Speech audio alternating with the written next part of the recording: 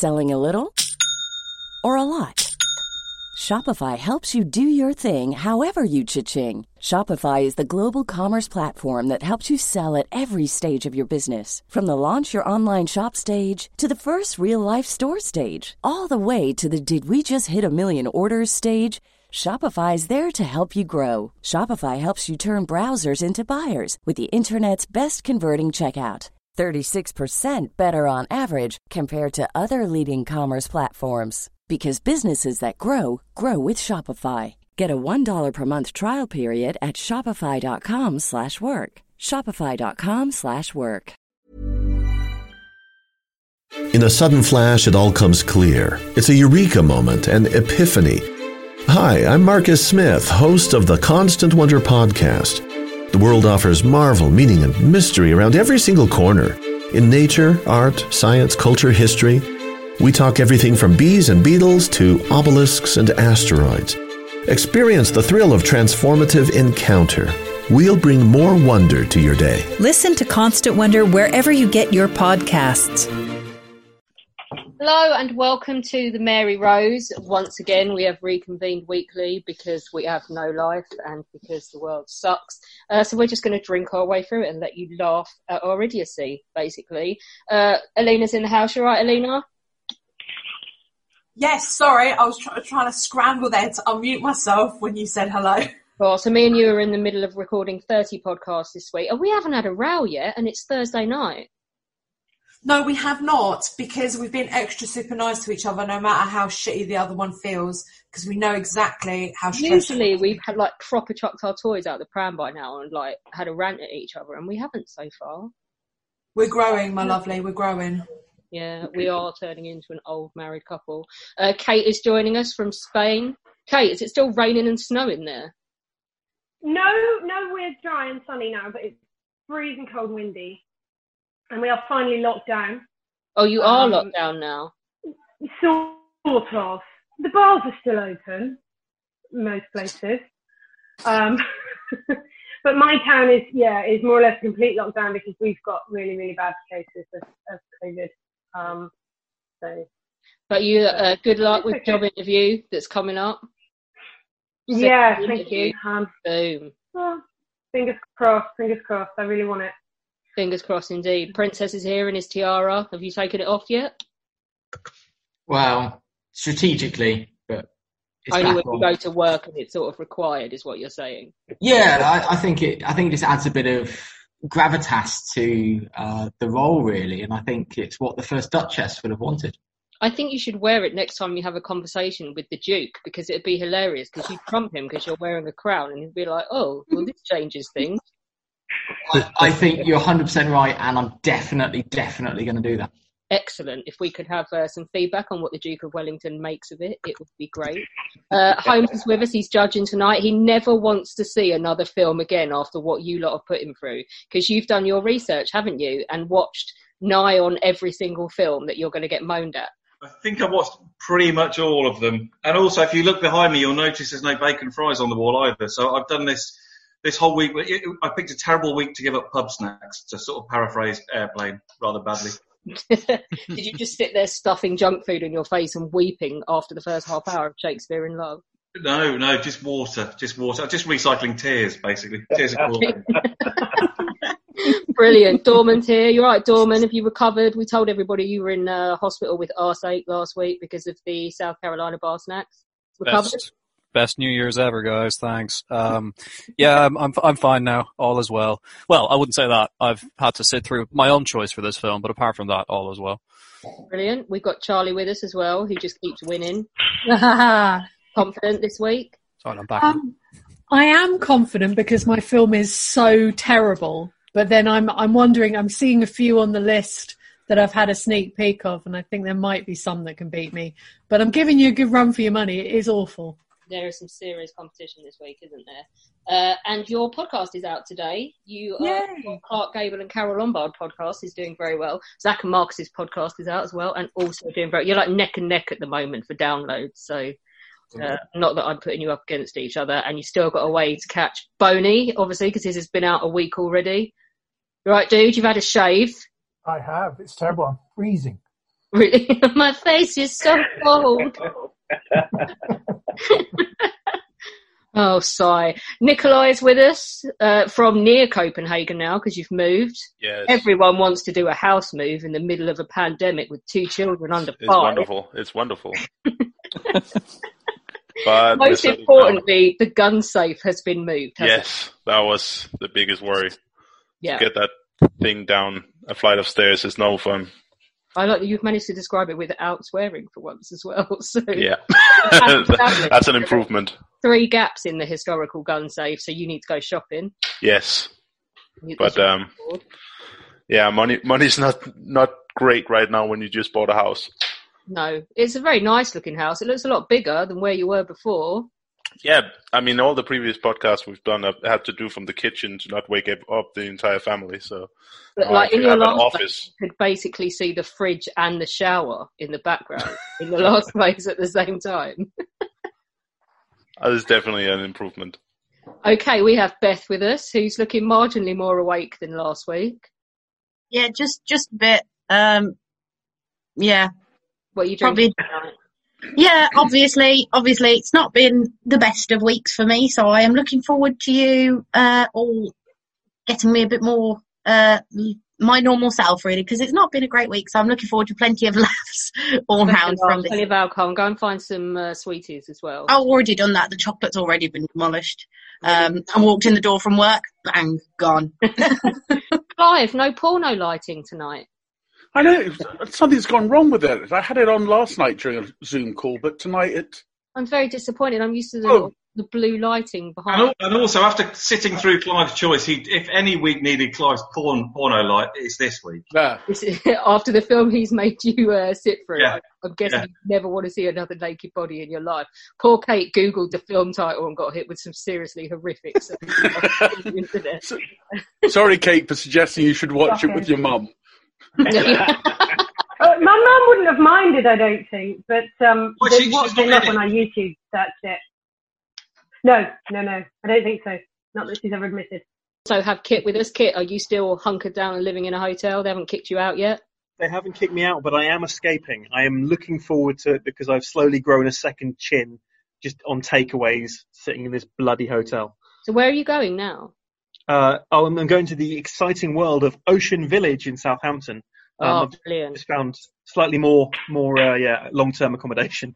Yeah, I was going to say, because I would just, if I was you, I think you should test, because I heard this week that you're not allowed to evict anybody by law in the UK right now during the pandemic. So you could just stop paying your bill and just sit in a Premier Inn, and I don't think they're legally allowed to throw you out. I could do that, but I'm not a dick. Well, James is with us as well. James is just propping up the bar tonight because he's got other stuff to do as well. We've got Zach with us. Zach's waving. Hello, mate. How you doing? How's this week going? Yeah, not bad. I've had a few arguments with, let's be your quiet. other half, the washing machine. Online. No, not the washing machine this week. Just imbeciles who think they understand military strategy and don't understand the principle that war isn't about having a fair fight, and trying to get them to understand such basic concepts is an effective waste of a day, really. Oh, the life of a moderator on the internet. I'm tempted to say you asked for it. Chris got a Dillingham shirt on. Bless you. One of them. Did you just pull it out of the bin at the stadium after a game? A few years ago. Yeah, they do. They're really expensive for considering what league we're in.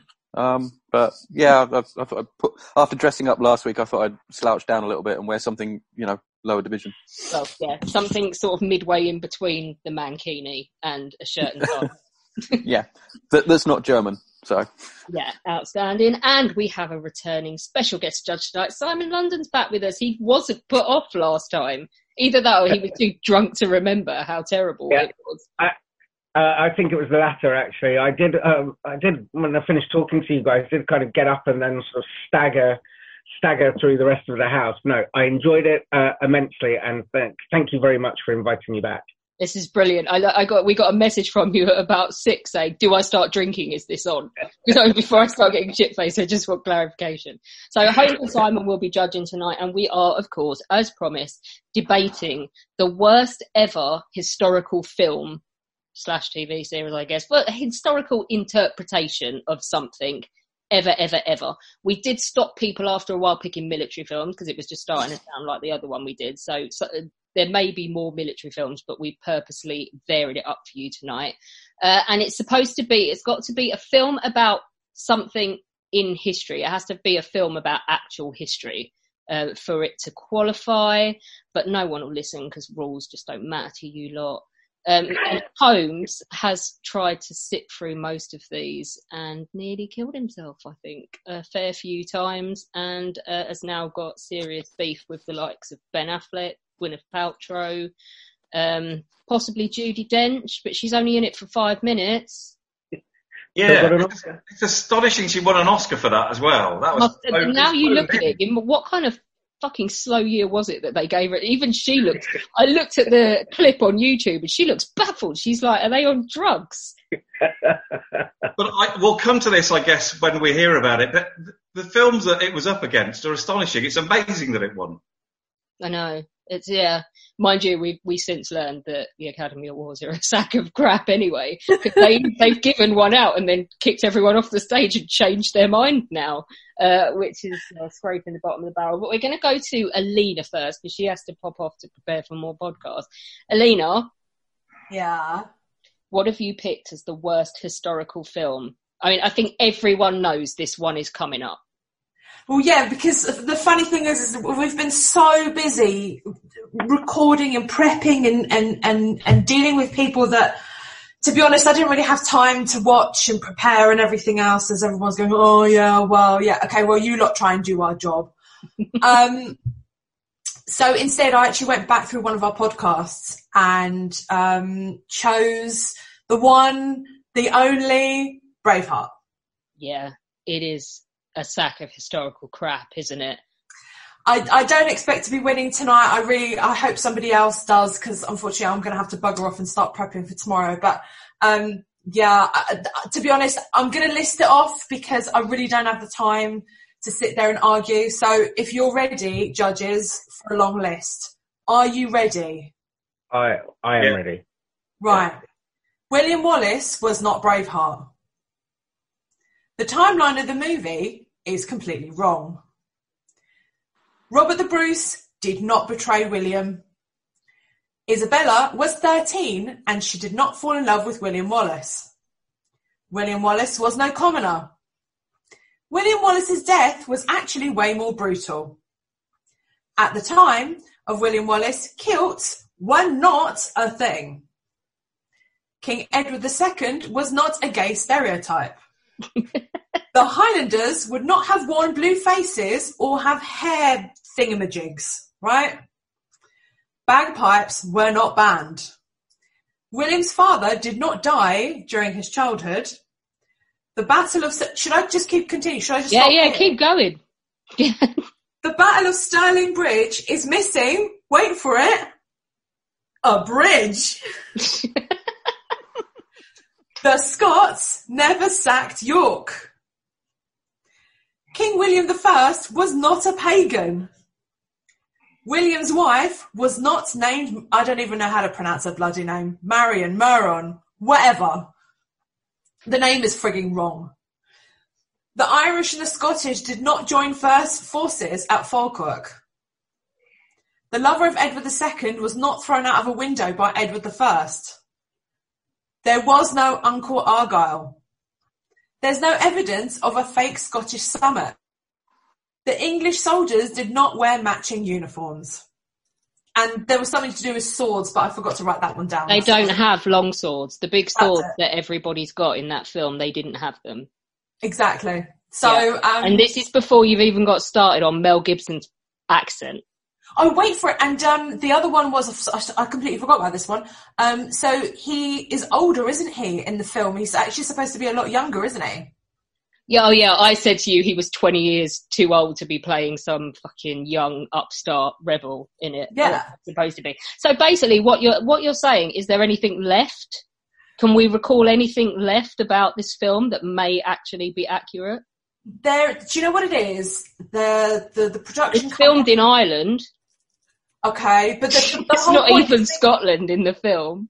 They got just got a lot of people and just went, here you go. Let's make it historical. Do whatever you like. Fuck it up. We don't care.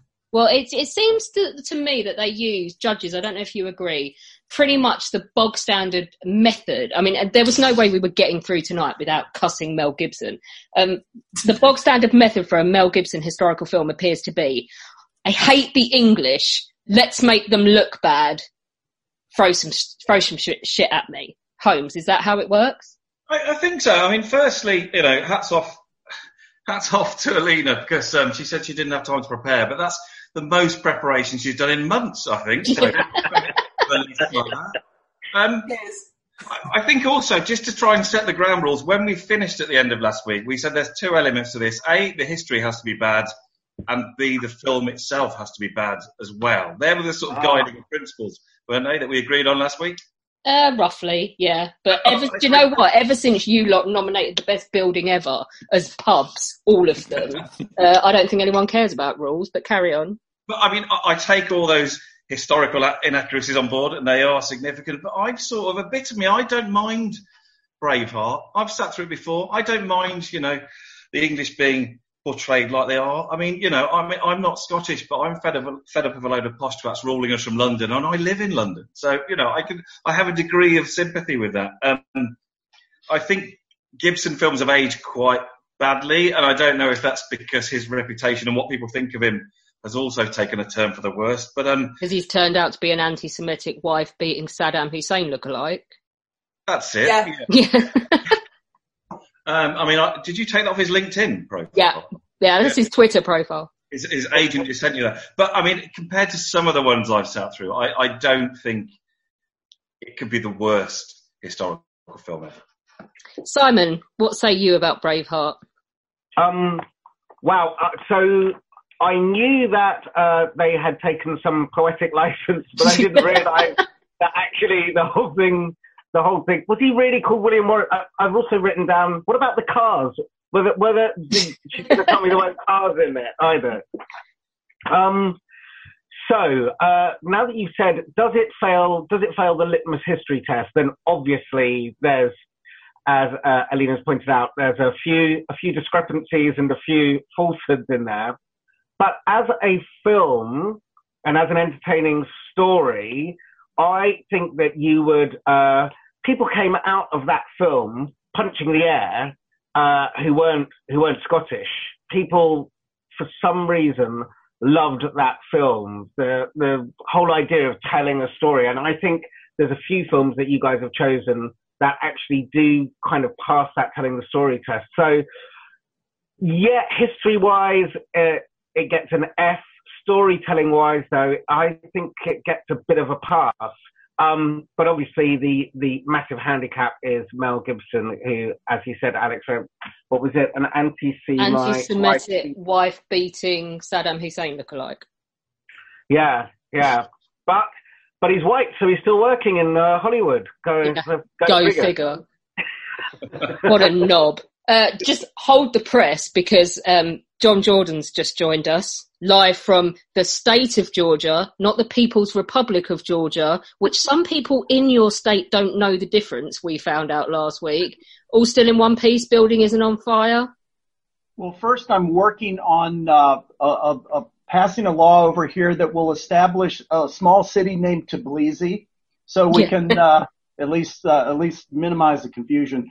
Everything is still moving along here. Nothing to see here, folks. Pay no attention to the man behind the curtain, the orange man behind the curtain. Did you like my picture? I saw a picture of him screaming at a child, and I put it on Twitter with the caption, "I'll give you £10 million if you let me use your phone." Yeah. He must be climbing the walls. It's like he's just like screaming at the walls, and no one can hear him. Well, the thing is, we have a lot of history about Richard Nixon during the depths of the Watergate scandal. He drank heavily. He would feel sorry for himself. He would start crying. Basically acted like Zach on the weekend, and he would. And so we know a lot about his demeanor, and there was a real, discussion about whether he was unfit to hold office. We don't know what's going on inside the White House. For all I know, Trump could be like putting on blue paint and screaming the word freedom and riding around in a tricycle, or he could just be sitting there, just chilling in front of a game of Halo 5. So we don't know. I did see a wonderful meme earlier on of Bill Clinton laughing, and it just says impeach twice and you didn't even get a blowjob, which I thought was quite funny. We will be back to you in due course to hear your choice of worst historical film, but let's go to Chris next. Chris, who somehow managed to have The Patriot not finish last in the best war film because Das Boot ended up last. Nikolai's going to lose his shit. Look at him. Chris, what have you picked as the worst film, dare I ask? Well, I'm staying in my lane a little bit, as it is about ships. However, there is only going to be one mention of Germans, so I'm halfway there. I'm going to do the 1997 release of Titanic, not the 1940s German version, which apparently is much better, if a bit propagandist. This may fail on the fact that it's a bad film is a little bit tenuous, but history-wise, there's loads of problems. I mean, I usually hate these people, but I'm going to be one of them now. You can sit there and pick out every detail that's wrong with a movie, like at one point Jack's using a filtered cigarette, or at one point someone's using a flashlight, or the fact that they keep calling Molly Brown when she wasn't referred to as Molly until after she died. But again, the producers and the writers did put in quite a lot of attention to detail for Titanic nerds like me. They've actually got the conversation between the lookouts and the bridge bang on correct. They've got the Strausses leaving to go and die together, and that's quite touching. But there are three really, really big holes in this story, of which I'm going to hang my sink my ship on. The first one, yes. In fact, I'll start with that one first. Is the temperature of the water? You've got Kate Winslet, bless her, who wasn't really good in that one, but she still did better than DiCaprio, wading around inside the ship, freezing cold water, with absolutely no ill effects. This is the same temperature water that everybody's dying in the water afterwards, and no problem.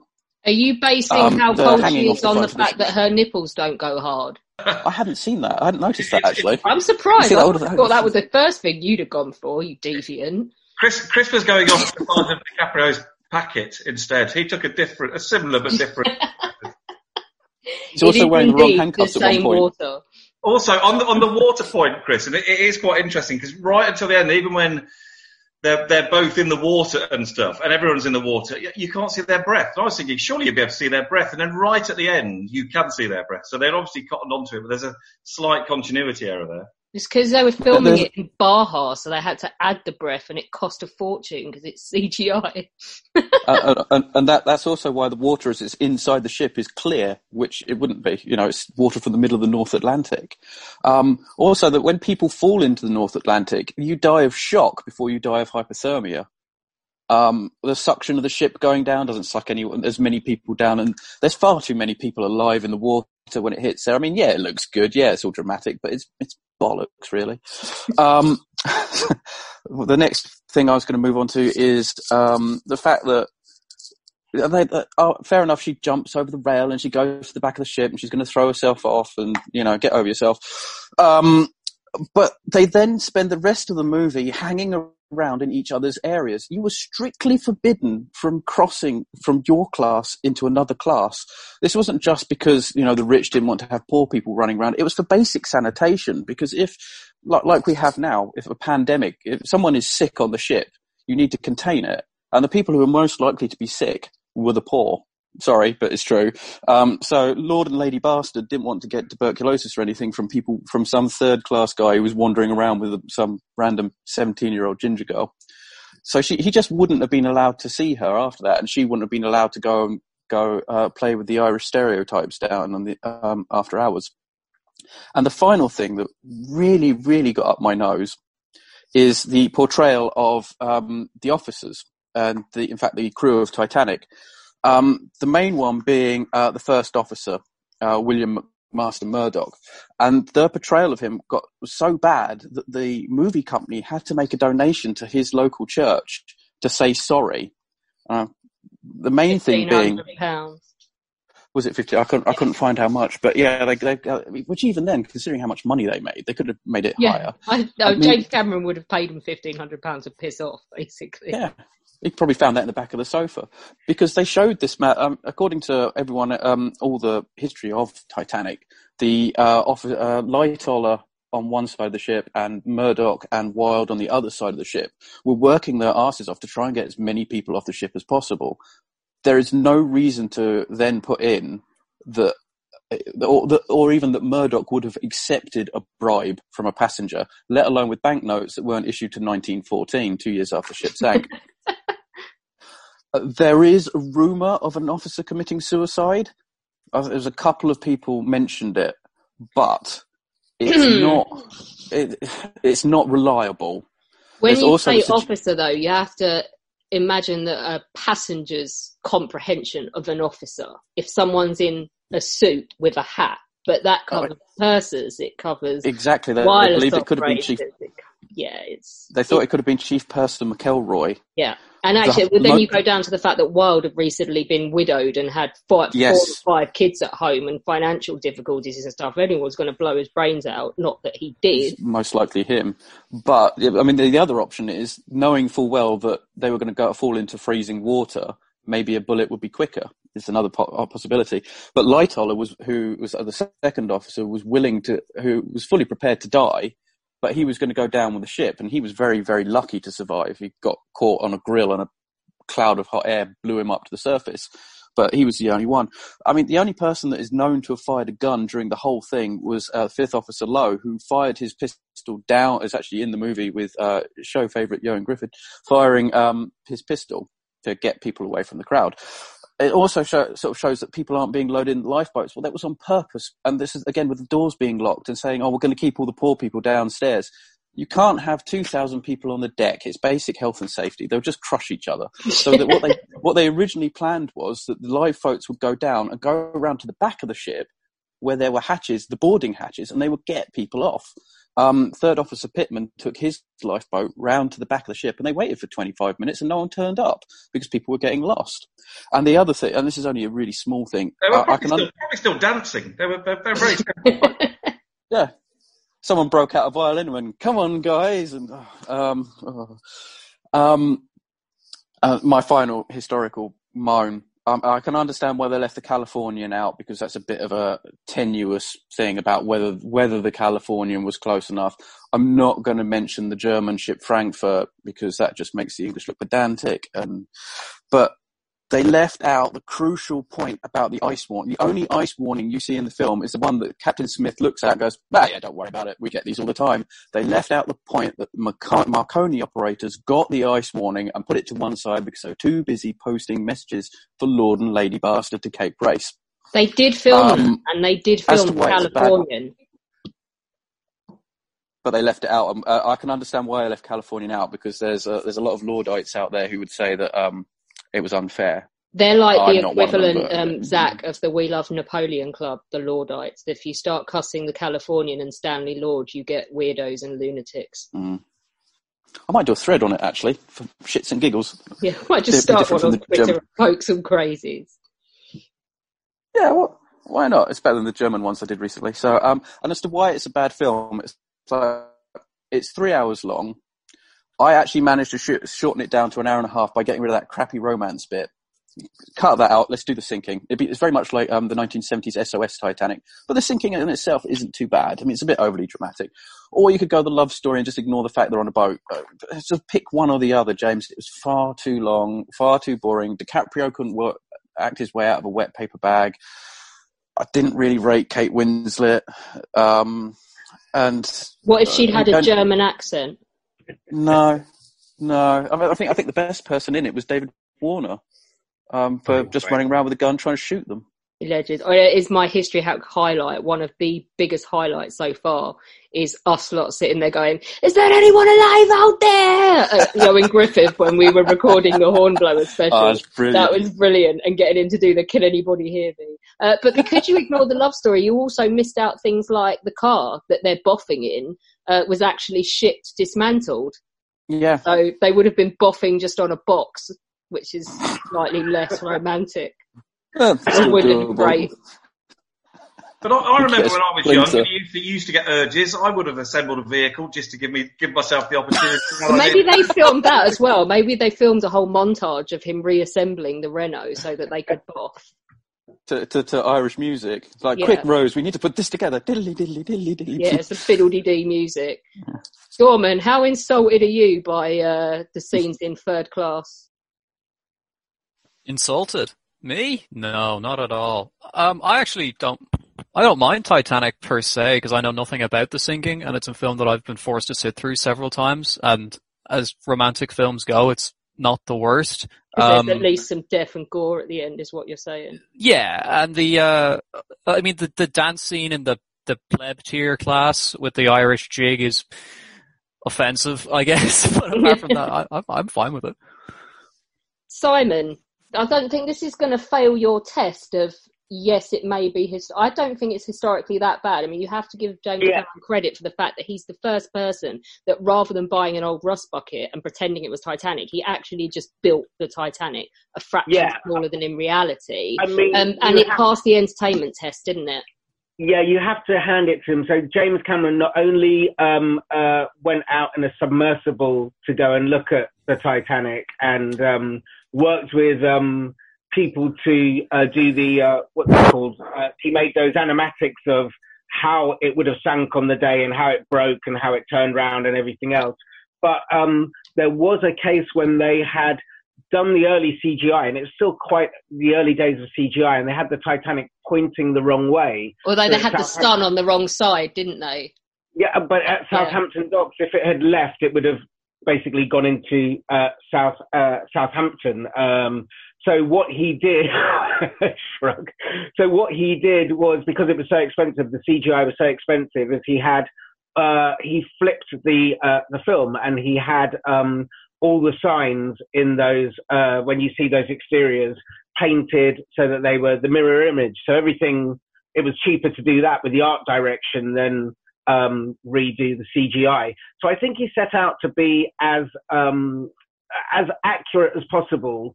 And the things that are flagged up, I think it's just bizarre that he kind of defamed that dead man when he kind of worked so hard to make everything else. But the fact that he was sort of he was the one that was picked out to at least consider the bribe, and then he was the one that shot himself as well. You're right. It's like you go to all that trouble. Yeah. I mean, even in the act of, he cast lookalikes, like the Strausses are dead ringers for people. Everyone he was casting had to be a dead ringer for the original person.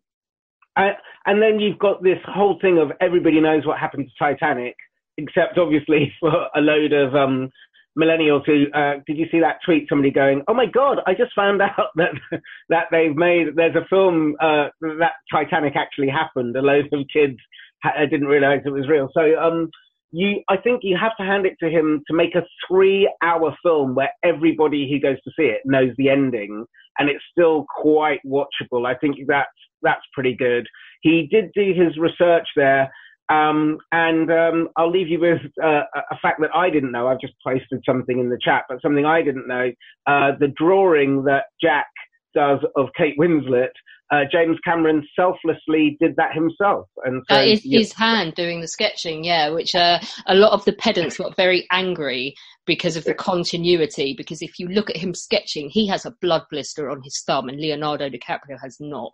And Leonardo DiCaprio used a hand double for the scene where she goes over the back of the ship and tries to kill herself, because Leonardo DiCaprio has this weird obsession with his hands. He thinks they're too small and he hates them. He thinks he's got weird little pygmy hands. So he hires a hand double on every film to do the close handwork for him because he hates his hands. But credit to James Cameron that he Hold on, isn't that the plot of Zoolander? He advanced the study of Titanic for But it did enable that company to pillage the wreck, though. Titanic Inc. They're just stealing loads. It should be left alone. They stole. They've got one of Mr. Strauss's, Isidor Strauss's wedding ring on display. It's like he was wearing that when he died. But then what do you do? Do you raise artifacts now? Because I mean, the entire wreck will consume itself in the next 30 to 40 years anyway. So do we take it up, or do we just leave it and let everything go? I don't know. Like, some people would rather see the stuff in a museum. I haven't thought about it to the point where I have an opinion, but that's their argument, isn't it? Yeah, I'd argue there's nothing on there apart from personal items that we haven't got already. I mean, the dinner plates they've rescued, it's just because they've got Titanic on them. It's just, I don't know. I just feel that that's someone's grave and we should leave it be. Personally, we probably I know there's a very grey area between grave robbing and archaeology. Let's face it, if she hadn't have sunk, she would have hit a mine at Gallipoli. Shut up, you misery. Holmes, what say you about Titanic? Yeah, I mean, it's pretty good. It looks good from all the money that's been spent of it. I mean, compared to some of the ones I sat through, it wasn't a chore. I mean, a slight confession, because I was quite busy looking at all the others. I fast-forwarded through all of the modern bits with the old lady. Doesn't make any difference. Fair enough. At all. And you save about 35 minutes. I mean, I think a lot of the things Chris identified, they were quite pedantic, and I understand with a historian head on that these things should be highlighted. But I take the view, and I see this with some sort of First World War films that have come out. It's quite easy to pick holes in it, but to most people who go and see the film, it doesn't make a shit of difference. And all you're doing is adding production cost to the film, which, and they're then trying to appease experts who, let's face it, are never going to be appeased, and they're always going to find faults in it. So I think we can allow a bit of that to slip. I think massive historical factual errors are something that we should probably pick up on, but the minor stuff, I think we can live with. I think the other thing, and you picked up on it, is I don't think they needed to do the locked door thing 3 times. That added about another 20 minutes onto it, as far as I could see. Yeah. Got to make the English look bad. This is true, yeah. Mel Gibson must have been on the research team. Yeah, even like the lower class stewards have got a really posh English accents. Like, don't worry, miss, come with me, I'll get you out of here. Like, where did you go to Eton or something? Everyone in Belfast sounds like that. Chris, we need to send you another bottle of rum. You get angry when there's no rum in the house. All right, let's go to Beth. You have actually picked a real stinker. I don't think anyone liked this one. Yeah. Well, I was really, really struggling for this one because everyone was picking really, really good options, and I was like, nothing I pick will be good enough. And then I seem to have pulled it out of the hat. So the film that I chose to go with, which, considering that this room knows how much I love Shakespeare and romance, should come as quite a surprise to some people. But I don't think it can be denied, even by myself, that Shakespeare in Love is a truly awful film. And in fact, I think it's the worst historical movie of all time. First things first, that I must just have to say that I know that I'm in a room of people who do not like Shakespeare, as has been repeatedly pointed out. But regardless of whether you think he was a good writer, a great writer, the best of all time, he has completely done a disservice in this film. He is completely reduced to some country bumpkin, which, I mean, yes, he is, but he's so much more than that. Some of the first thing that I think about this film, the script itself is just so shockingly bad. I picked up a selection of some of the lines in a scene he says very on in the beginning, where he visits the apothecary, who almost is like some sort of Tudor psychiatrist, which is really a bit of a strange idea. but he's like lamenting about the fact that he can't finish his latest work. And the lines I wrote they're just so cringe-worthy. Like, they're so bad. He says, "I have lost my gift. It is as if my quill is broken, as if the organ of my imagination is dried up, as if the proud tower of my genius is collapsed. It's like trying to pick a lock with a wet herring." I mean, for goodness sake, that is just some shocking writing. There's no thought there. There's no finesse to it. He's everything that they say, you know, it's all woe is me and over dramatic. I mean, he blames the fact as well in this scene with the psychiatrist that the fact that his impotency in writing and in the bed, he blames the fact on his poor old wife who's left up in Stratford, Anne Hathaway, and the fact that they had children, you know, and she was, you know, a little bit preoccupied with, you know, rearing their children than just wanting to be bonked by him. Not only that, we see as well, I think, in one of the very first scenes that we see Gwyneth Paltrow's character, we see her inspiration for future endeavours. So we know that she was thinking of the company Goop in the 90s. You can see her cleaning her teeth with just a little stick. And I was like, I wonder if that's where she had her, you know, her ideas for natural whatevers and whatnot. I can't even. That was probably her lunch. Yeah, well, that as well. We'll eat this bark. Maybe there's a deleted scene where she was trying to clean her downstairs in the dark, and that led to the. Well, alternative. Hopefully, the teeth first, and yeah, right. So, and some of the lines again, the script as well. There's the bit where where William Shakespeare and Viola have sex for the first time. And she says something along the lines of, she said, "I would not have thought it," because her character is so interested in plays and poetry. And she said, "I would not have thought it. There is something better than a play, even your play." Oh, no, that's just, oh, goodness me. I mean, I do like the idea, the line of what Ben Affleck's character says to William Shakespeare, where he just says, "You're a Warwickshire shithouse," which I did enjoy that. I did laugh when I heard that. But it just does a complete disservice to the whole concept of Shakespeare. You know, they are great feats of work, and I know that's a ridiculous possibly thing done to by say. someone else, but that's not what the conversation is tonight. That's not what the conversation is. But it completely does that. And on top of all of this, the awful script writing. I'm not a Tudor historian, so I'm not certain about the costumes, but I'm sure they're ridiculous for the time.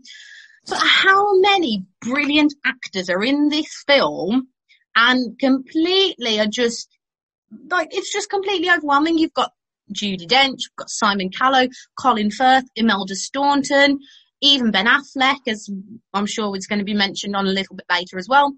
And Jeffrey Rush, who is a brilliant actor in many, many films, and he's utterly reduced to an utterly ridiculous comedic sidekick, like a Baldrick kind of character. He's just, tripping over this. It's just absolutely ridiculous. Not to forget, of course, that there are so many historical inaccuracies.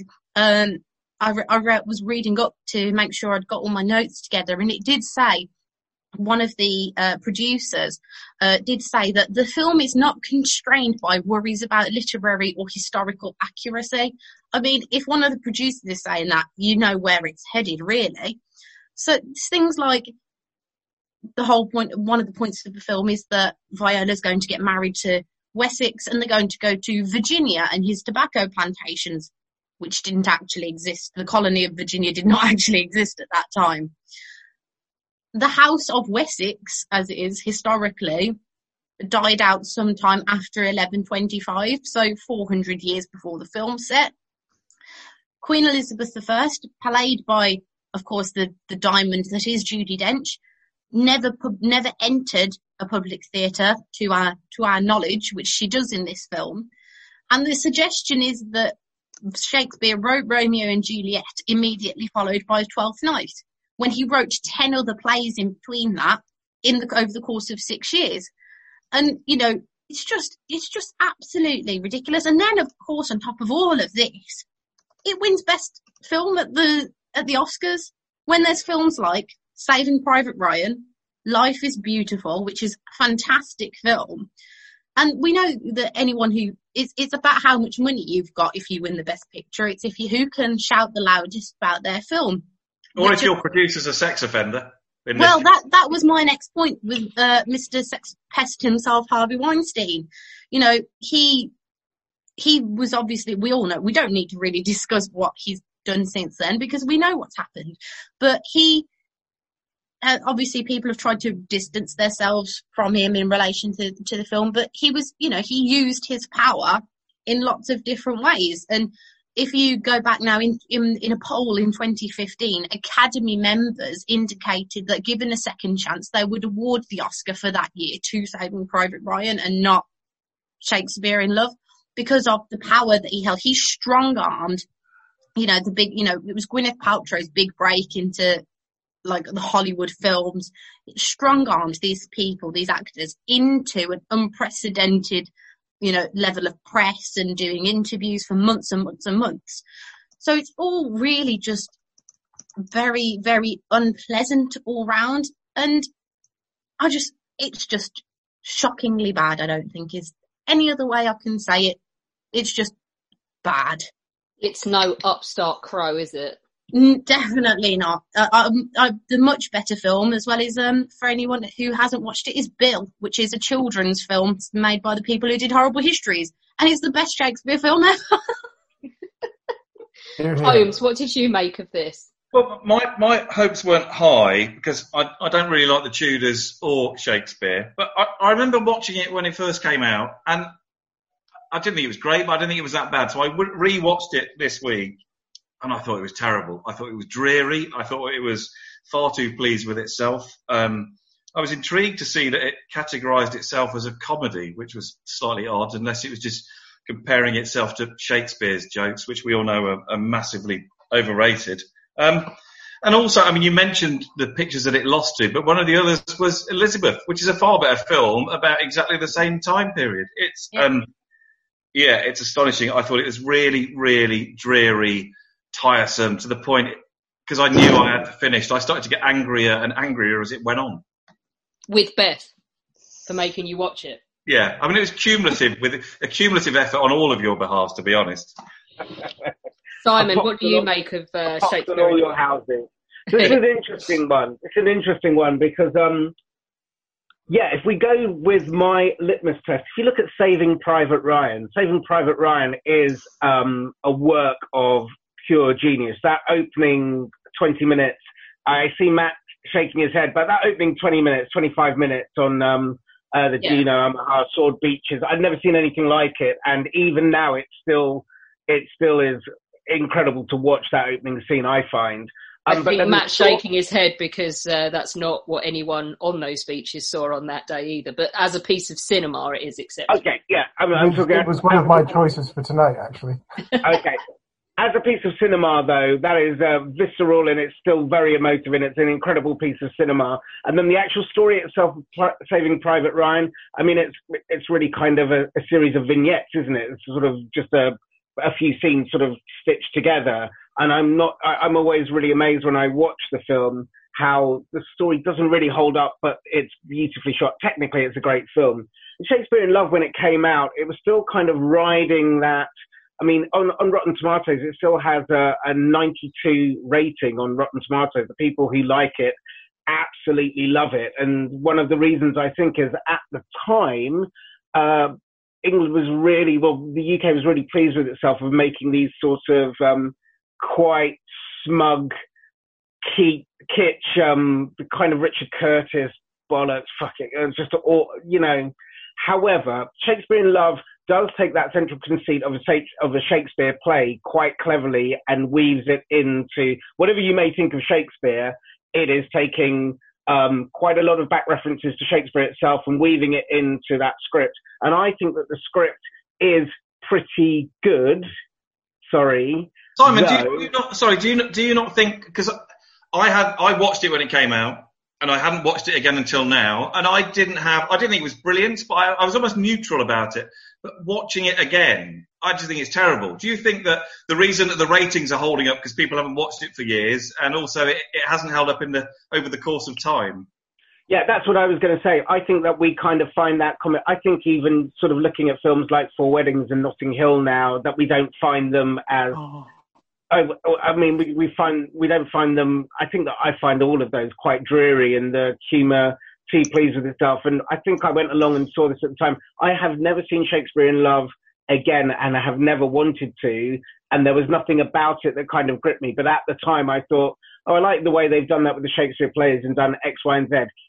As a piece of storytelling, it was trying to mirror the star-crossed lovers bit and everything else. And I don't think, historically, I don't think it was trying to be anything historically. The weird thing about it, Judi Dench, up until then, Jack Palance, I think, had won an Oscar for saying the least amount of dialogue in a film, Shane, and then Judi Dench comes along and tops him with that. And also, Prince Edward was so enamoured with the idea of being Colin Firth. He was going to be the Duke of Cambridge, but he asked if he could be the Earl of Wessex instead. So just for that alone, it's going to get a thumbs down from me. Also, just to clarify, Beth, I mean, the whole thing is fiction, isn't it? The actual story itself, the overarching plot. Yeah, there isn't any suggestion that she is a real woman and that he did have this relationship with her, and it's just no. There's no. Two things. A better film, I think, is Anonymous, about who wrote the Shakespeare plays, and I Have a Candle That Smells Like Gwyneth Paltrow's Fanny. Okay. Yes. What is this about her orgasm candles? I've missed this. Has completely passed me by. She released a candle, and the sort of title, the name of the candle was "This Smells Like My Vagina." Nice. Yeah, I mean, did it smell of tuna? Because that would be hilarious. I mean, it's something for you and Alina to think about for History Hack merchandise, isn't it? Branded candles. Oh, right. Okay. Let's go to. I'll tell you what. Let's break for drinks because I have no gin and tonic, and this is not a good thing. So we'll be right back after this. Okay, we're back, and let's go to. Who should we go to next? Let's go to Kate. Okay. Can you hear me now? Yeah. Great. Kate always has something well prepared for us. What have you got tonight? Well, I'm pleased to say that I haven't seen more than one or two of the films that we're mentioning this evening. So I'm quite proud of that. Although several films, series and whatnot that have come up in conversation recently, which I've really enjoyed, and you've all described with some disdain to say the least. One is actually a contender this evening, Alex. And another... Oh, you wait till I get started. And another is a recently released series which you all hated. This and the fact that I missed the rules last week, I was probably asleep or drunk, prompted me to consider the criteria for a film to be decent or shit, and to wonder as to the difference between us. You're all, or mostly, historians. I am not. I suppose historians are naturally inclined to be more concerned with factuality. I, again, am not. I sit down and watch a film simply to be entertained. A movie needs a good story and likeable characters. One must want to keep watching and enjoy what one sees. Even movies which are historically terrible can be wonderfully entertaining. If I want factual and historically accurate, I'll watch a documentary. Thank you. The film I've chosen, however, is neither accurate nor entertaining. I'm a fan of Jane Austen. I love her novels, with the exception of Emma. I can't stand Emma. And the 1995 film version of Sense and Sensibility with Alan Rickman, Kate Winslet, Hugh Grant and Emma Thompson is wonderful. That and the BBC adaptation of Pride and Prejudice are both masterpieces. I've lost count of how many times I've watched Colin Firth emerge from the lake, soaked to the skin, dark and brooding, haughty and disdainful. Sorry, where were we? That's right. That's right, Jane Austen. Okay, Pride and Prejudice, the movie. What were they thinking when in 2005 they decided to make the most abysmal, excruciating period drama, film I've ever suffered? The lovely Wolfhound at the beginning is probably one of the more accomplished actors, except Tom Hollander, who I adore and therefore love the film even more for casting him as the hateful Mr. Collins. I'm also very fond of the usually excellent Matthew McFadden, who frankly seems embarrassed to be there and is wooden and expressionless far beyond that which is necessary to portray the aloof Mr. Darcy. Dame Judi Dench, who should be wonderful as Lady Catherine, rather looks like she had a part in another production and accidentally walked through the set by mistake, ending up being cursed into some extremely poor improv. Brenda Blethyn as Mrs. Bennet is neither memorable, noteworthy, nor ridiculous enough. And Donald Sutherland as Mr. Bennet is creepy and icky. I like the Mr. Bennet we meet in the book and in the BBC adaptation. He offers several humorous interludes, but in this film, I keep expecting him to reveal himself as a serial killer or a paedophile. And please, for the love of God, will somebody get the man a razor? Why do all the men have 2 days stubble? They look like they can be bothered. I wonder, were hair and makeup perhaps sponsored by Brill Cream? Because like their father, the Bennet daughters, with the exception of Jane, all look sweaty and greasy. Did they run out of hairpins after Jane, so decided to stick their awful fringes flat to their awful foreheads? The role of Elizabeth Bennet, one of the greatest and most coveted female roles, is several of Darcy's enormous country estates beyond poor Kira's limited range of pouts, grimaces, and blank, confused looks. Don't get me wrong, I like Keira Knightley. I love pirates, but she's worse than disappointing in this. Jane seems as smart and witty as Elizabeth, which she shouldn't be according to the novel. She's shy, an introvert. But at least the 2 eldest Bennet girls are attractive, like described in the book. The other 3 sisters are nothing of the sort. Mary, who is supposed to be the only solemn and plain one of the sisters, is quite frankly ugly and not nearly sanctimonious enough to be an accurate portrayal of the character, while the other 2 are just annoying and unfortunate looking. They are neither well cast nor well portrayed. I'm not sure how they've managed to take 3 attractive actresses and make them look so positively hideous. Their costumes are scruffy and dishevelled, or at best boring and dull. At least half the characters look like peasants. Speaking of peasants, there's the Bennet's home. This film portrays it as some sort of squalid farm. They seem to live in an actual pigsty, rather than the landed estate described as a small park by Lady Catherine. There is at least a wilderness of copse alongside a paddock, a gravel walk and a front lawn. We see nothing of this in the film. The house itself is admired for its lovely hall and dining room and furniture which is much praised. In addition to the hall and dining room, there's a breakfast room, sitting room, drawing room, library. Mrs. Bennet has a dressing room. There were master's chambers, guest rooms, nursery, another dressing room, at least 3 bedrooms for the girls. They are by no means so destitute that Lizzie and Jane would need to share a bed like they do in the film. Longbourn House is not a shabby little cottage, yet the film shows it as poky, scruffy, dilapidated, tired and unkept. Any self-respecting family would be horrified at the state of it.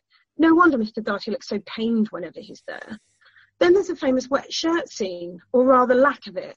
This movie chooses to show Kira running through a heavy shower to take refuge behind some huge pillars looking across the lake. Great location, the only one in the film. Only to be surprised by Mr. Darcy when he pops out from behind one of the pillars. Was he following her or lying in wait? It's a bit stalkerish. He then proceeds to declare his undying love in robotic monotone, as if he's reading from the script for the first time. The next time he professes his love, it is rather better received, but he just looks bored out of his mind. The film's rendition of Mr. Bingley must be the most unattractive version ever imagined. He's neither sensible nor good-humoured. He has nothing of the happy manners, ease and perfect good breeding that Jane is so attracted by in the novel. Rather, he behaves like a half-witted, annoying delinquent, a toddler on too much sugar. He is a bizarre caricature of the kind of gentleman he might be. He laughs like a demented seal, and what's with his hair? Speaking of hair, or rather foreheads, poor Tom Hollander. I feel so sorry for him. It's ridiculous. Most of the time he looks like he's struggling not to laugh at the absurdity of it all. He deserves an Oscar just for making it through the line, "What excellent boiled potatoes." It's many years since I've had such an exemplary vegetable. The acting is dubious, the costumes dishevelled. The casting is further off the mark than Diana Ross's penalty at the '94 World Cup, and by the end of the film, everyone seems desperate just to get it over with as soon as possible. Sadly, this film is abysmal beyond repair. Even the wonderful Dame Judi Dench cannot rescue this insult to literary history and filmmakers worldwide. How on earth did they manage to take such a wonderful story one of the best love stories ever, and fuck it up so monumentally. It is pretty dire. I'm not going to lie. Simon, are you a fan? No, I don't like this film. Interesting though, Joe Wright, who did it, then went on to do Atonement and Darkest Hour. He loves his period dramas, and I like both those films. I think so. It's amazing that he had such good source material and then came up with this. It's only the second time that it's been filmed, Pride and Prejudice, been made into a film. I think this was only the second film. However, it's obviously been on TV a few times and everything else. I don't really like the film, and historically, so it doesn't really do anything for me historically. What I do think it is quite interesting though is that they wanted to make a film. Thank you. I'm getting. Thank you. That they wanted to make a film of something that had been burned into the public consciousness because of Colin Firth and because of the Jennifer Eel. I think so. I admire his bravery doing that, but I don't think he pulled it off, and I don't think this is a great film. Holmes, you didn't like it either, did you? Again, it won't be the last time I say this tonight. I just thought it was really, really dreary. You know, I mean, there's a number of films tonight that fall into this genre, and I'll be repeating probably the same for the next one as well. But, you know, it looks quite good. They've obviously chucked a load of money at it, but they forgot to work on the script, really. I mean, I watched it with my wife because she hadn't seen it either. And she said, it's terrible. And I said, and she liked the book. And she said, they've missed out the wrong bits of the book. So you're completely lacking in context for the rest of it. And that's why you don't really understand what's going on. And that's why it's quite boring. I mean, the most exciting bit for me was when I thought they went past the First World War memorial and there was a continuity error. But I paused it for about 10 minutes, but the resolution wasn't good enough for me to be able to tell whether it was a First World War memorial or not. But yeah, I thought it was dreary beyond belief. Actually, and the other thing I noticed that Kate pointed out was that all the women in it looked like they had really dirty hair, even the posh ones. Yeah. Oh, they were disgusting. They looked sweaty and greasy and horrible. Do you know what? I see similarities between this and Shakespeare in Love, though, in that they had a female up-and-coming star that they wanted to put in front of a film, i.e. Keira Knightley or Gwyneth Paltrow at these given times. And what they failed to do when thinking we need to get them out in front and in a leading role and make loads of money out of this was the fact that the vehicles they were using to drive them there were shit. They were terrible films with terrible scripts and terrible plots, and that it didn't matter who you threw in them, they couldn't save it. In both of these, not even Judi Dench can save them. Yeah, I mean the thing is, this film had all of the right ingredients. It had a great cast. It should have had a great script from the book. The other adaptations have done. It had all the potential. It had all the right ingredients. But still, they managed to just royally fuck it up. It wasn't long enough either. It was only 10 years after Jennifer Ely and Colin Firth completely bossed it. You need to give people a further 10 years to forget that before you went about making a new version. But the BBC adaptation had 6 hours. They had 6 hours to use and to take the book and to develop the characters. To try and condense that into less than 2 hours for a Hollywood film, they were setting themselves up to lose from the very beginning. That's like any film, though, isn't it? Any film that's based off a book, because they've only got 2 hours. We all say anyone who's a fan of a book series that has been turned into a film, except for I can think of off the top of my head one exception. Probably Lord of the Rings, because they're all 5 hours long. Lord of the Rings, but also, I mean, again, when I was a teenager, the Hunger Games were really big books. They turned them into films, and actually the films are really good compared to what's in the books. We just won't go anywhere in saying that the books were ripped off from Japanese books and are literally a plot-for-plot theft of someone else's work, but yeah. And the third one was awful. I think the difference between Shakespeare in Love and Pride and Prejudice for me is that when I was watching Shakespeare in Love, it was dreary and I was getting irritated at the same time, whereas this one was just dreary, really. It's the kind of vibe, the kind of sunset-y vibe that they've tried to put over the whole thing, and the natural look, just like you say, It just looks boring, dull, and they all look dirty, and it doesn't work. Yeah. No, and they just picked all the wrong bits as well. They focused on all the wrong things and left out all the important bits. Yeah, and the casting was crap as well. Yeah, it's like it's not necessarily that the people in them are bad, but they're not right for the roles that they're playing. No, not at all. I love Matthew McFadden, but he's not Mr. Darcy. No way. No. Tom Holland are the same. He's great, but no. And Rupert Friend isn't Mr. Wickham either. Yeah, no, he's great, and he's handsome and everything that a man should be, but no. No. Yuck. No, he's not Mr. Wickham. Yuck is the consensus, isn't it? Well done, Kate. Let's go to something completely different, because we've done a few romancy ones now. So let's go to something that has absolutely fuck all romance in it at all, and go to Matt, because Matt's gone with American football. Yeah, I've done this properly again. I've prepared, which means Charlie's going to win again. But I don't have my sound effects this week. So yes. So I've done this a little bit arse about face, because I've chosen a good film which has got bad history in it. So in 2004, Peter Berg adapted his cousin's book, Friday Night Lights, for the big screen. Gus Bissinger's book followed the Odessa Permian Panthers high school football team through the 1988 Texas high school 5A season. Bissinger's book looked in depth at a town fixated on a high school team of 17-year-olds who have the weight of everybody's expectation on them to go to state. Bissinger's book looked at race and the issues of a still semi-segregated town and the use of black players in Odessa Permian's team while the high school was still predominantly white. The book is a fascinating point-in-time look that didn't go down well in Odessa when it was released. Peter Berg's film, on the whole, is pretty good.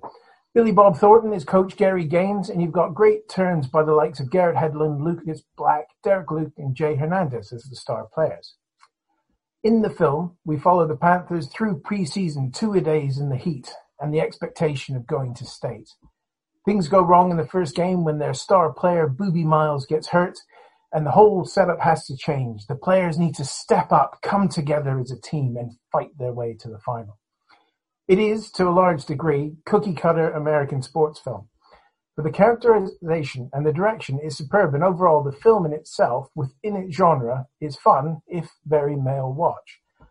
So why am I saying this should be considered as one of the worst on-screen historical crimes? It's because how the villains of the piece are shown. The 1988 season was dominated by the inner-city Dallas team, the Carter Cowboys. This team was incredible. Their defensive line were posting NFL-level numbers, and they were crushing. If you dreamt of a Texas 5A state championship in 1988, you would have to beat Carter. So, in reality, the Panthers and Carter met in the semifinal, but in the film, it's got to be the final. The real game was played in soaking wet conditions where the ball was like a greased pig. It was a low-scoring defensive game that Carter got ahead of and ground out for the win. In the film, it is a classic high-scoring movie game, come from behind, one-inch loss sort of thing for the Permian Panthers. Carter wins state, the Panthers rebuild and go undefeated next year, fade to black, roll the credits. And here's me complaining about a movie that's actually kind of good. But here we go. Dallas Carter was a middle-class high school in a predominantly black part of Dallas. The team were made up of sons of doctors, professionals, and preachers. They were big, and they played the game hard, but they were a clean team because they were a lot better than everybody else. The team was caught up in a school grading controversy after the principal had implemented an improvement program to get the school's grades up. One of the maths teachers didn't like it and leaked the grades to the press. The star running back was declared ineligible, and it frankly all kicked off. Games were rescheduled at the last moment, and basically things were done to try to get Carter thrown out. In the film, the big final is the main set piece of the whole thing. The Panthers run out at the Astrodome. It's huge, it's full of people, everybody's going nuts. The camera's spinning around the quarterback, and then come Carter. The only way to describe this in radio form is to ask you to imagine an NWA video from back in the day, but then cast it with Ronald Reagan's Nightmares. I mean, these guys and the cheerleaders that strut out throwing gang signs wearing Crip Blue, even though they're in Dallas and not South Central LA, they look like a bunch of gangbangers that failed the central casting audition for Gangbangers. The game starts, and Carter gets ahead on the scoreboard by playing dirty, kicking helmets into players' faces, and being helped by black officials on the officiating team. Yes, they're big and fast, and to make sure we know that, there's a scene where one of the Panthers players says to the coach, "Wow, they're big and fast." It's not exactly great scripting, but it does the point. But this is the sequence that I want to look at tonight, and why it angers me. We have some shocking films tonight, and there's a couple I will vote for very vehemently coming up in a bit, when it looks at racist America. Friday Night Lights is very different, because it briefly shows you something that your unconscious bias will reinforce.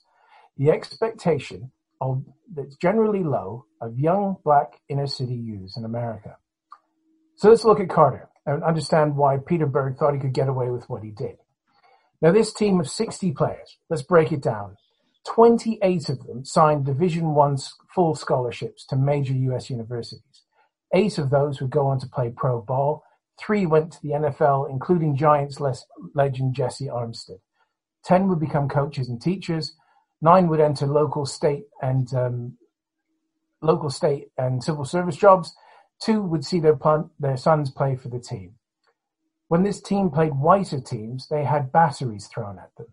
With the grading argument still going through the courts, there were signs posted around their training ground and in the matches that read dumb N-words. These are 16 and 17-year-old kids. When you Google the film or you read Gus Bissinger's book, what happened with Dallas Carter is why Berg has the ammo to show Carter as he did. Because after Carter wins state, there was a string of armed robberies of local businesses with tens of thousands of dollars stolen. It turns out that there was a gambling culture within the school, coupled with player entitlement and the youthful desire to have the right bling, the right Jordans. These kids started holding up shops. Within the group that did it were 6 players who had signed Division I letters of intent, one who'd famously signed while in his mum's hot tub. Arrested, charged, and convicted, the judge made examples of the 6 players, giving them sentences for between 14 and 20 years each. After this, the funding that was being used to fight the grade case was dried up. The grades were ruled inadmissible. Carter was deemed to have fielded an ineligible player, and they were stripped of their state title. But Matt, they were stick-up men. Why not show them as thugs? I hear your racist uncle shouting from the other room. Well, because in the country we're on an average of 3 years after an offender's release, 2 of the 3 people are rearrested. Sorry, let's do that again. In the United States, on average, within 3 years of an offender's release, 2 out of 3 will be rearrested, and more than 50% of that will be incarcerated again. Now, of these 6 who served their sentences and were released for good behavior, not a single one of them ever reoffended. They got college degrees, and at least one of them has gone back to work at Carter as a mentor for the team. To this day, they all hold their hands up to admit to what they've done, and they look at their teammate, Jesse Armstead, and they know the opportunity that they threw away. Yet the entire team are remembered as gangbangers, because Peter Berg wanted his villains to close out his movie. Artistic choices within a narrative are as important as the narrative itself. In Friday Night Lights, they choose to play the stereo card and double down on it hard. The book doesn't do this. The TV series that spawned from the film spent 2 seasons looking in depth at race, and in doing so, gave Michael B. Jordan and Jurnee Smollett their breakout roles. It's easy to point out flaws in bad films. It's harder to hold up the ones you like to a critical eye. Friday Night Lights currently has 82% fresh on Rotten Tomatoes, and I do like it as a film. But you're left with an impression that does nothing but reinforce a confirmation bias we, as a white viewer, may rail against, but know it exists nonetheless. One artistic choice can leave a lasting impression. The Panthers-Cowboy final in Friday Night Lights is a by-the-numbers American football conclusion of a good adaptation of a good book. But throughout all that, it leaves a very bitter taste when you realise just what the true story was. Well done. Holmes, what did you make of this? Well, I didn't obviously have any idea of the backstory that Matt elegantly told us. But, I mean, the only notes that I wrote were, and I'll read them out, true story, Texas 1988. is this a history film? They're the only notes I made while I was watching it. I have to say, I thought it was all right. It took a while to grab my interest because it's American football and also it's college sports, which we don't really have over here, apart from the boat race, and we know how shit that is. So, but I have to say, by the end of it, I was quite gripped. And actually, I thought we would have the textbook American ending where they would make the final touchdown, even though there was only like 1.5 seconds to go, and the play before that seemed to take up 8 seconds. So I sort of thought it was all right, but I just need to try and sort of take on board the other points Matt has just made that I had no idea about. Simon, how icky do you feel after hearing what Matt's had to say? I feel exactly the same as Andrew because I like this film, and also one of the reasons that I remember it is because I remember watching it going, oh no, it's 1 second, how are they going to make them win with 1 second? And then they don't. And so it kind of, that felt real, and I sort of was really, I remember at the time going, that's pretty cool that they told that. I was not aware of all the other stuff, though. What is interesting, you saying that, and I knew it became a TV series, which I didn't watch, but you saying that was tackled within the TV series, about, the Dallas Carter film. Sorry, the Dallas Carter. They discuss the race issue. So the other half of the white town, they move the focus over to the poor side of town. So the last 2 seasons are in this other high school. So in some ways, you've got something here that's a great film. Not a great film. It's an entertaining film. It's a film that I like. I've seen it a couple of times. An entertaining film. And then also, people like yourselves felt suitably moved by it to say there's a whole other story here. And they managed to get that out as a TV series. So it kind of feels like two whammies, 2 thumbs up. But I think a brave choice for picking it and also dumping on a film that you like. I like that. I get a feeling that Andrew and I will be having some very in-depth discussion. Thank you. Just to pick, there's an ESPN documentary called What Carter Lost, which is all about the sort of flip side of this season, and that is absolutely brilliant, and interviews everybody that was involved in the team and the robberies, and it's a fascinating look, and it's a great counterpoint to what is a great film that spawned one of the best TV shows of the last few years. So there you go again. I kind of, because of possibly the inaccuracies in the film, it's had a life after that film where they've tried to right some of the, I guess, historical wrongs. So again, I guess that's a good thing. It is a good thing, isn't it? Yeah, I think so. Okay. I have to say as well that Marcus got booted by his shit Wi-Fi during that, and when he came back, the first 2 things he heard Matt say were gangbanging, and he thought he'd walked into a whole different kind of podcast. It's just a different Friday night in Matt Bone's house. Yeah. Friday Night Lights and gangbanging. In Clive's film. Yeah. Yeah. We'll get there. Very smug look on Clive's face right now after that comment. I don't know how yucky I'm going to feel with lovely Clive talking about that kind of stuff. Let's pause that for a while because I want to go to someone, because this next person has picked a film that I don't think I've ever heard anyone say they liked, and it should have been so good. But then maybe you could have looked at the casting and thought, oh, right away. Nikolai, what film have you gone for? Yeah, I got mine in a little late, so I'm not sure that everybody watched it of the judges. But yeah, for my choice, I've not really picked a movie that is mainly flawed by historical inaccuracies, but one that just wasn't a very good movie despite having a big budget and an acclaimed director and a fantastic subject. And I've picked Oliver Stone's 2004 film Alexander. This is an epic historical drama based on the life of Alexander the Great, starring Colin Farrell as Alexander, and it follows him from childhood to him becoming king and conquering a huge chunk of the world, and finally his death. So I'm not an expert on Alexander the Great or the period at all. But my understanding is that while there are some historical inaccuracies, most of the movie is all right on that point, and those minor issues that could be there are either forgivable or understandable, given that you want to portray the life of one person in a couple of hours. So there are some creative liberties that we maybe can excuse, but the main problem of this movie is not really the factual errors. It's the fact that it is simply incredibly boring. It is very long, and it is very, very boring. And when you have a subject as interesting as Alexander the Great, arguably one of the most interesting historical characters ever, making such an absolutely boring movie about him is unforgivable. And while there are some beautiful shots and some quite epic battle scenes in the movie, there are... sorry about that.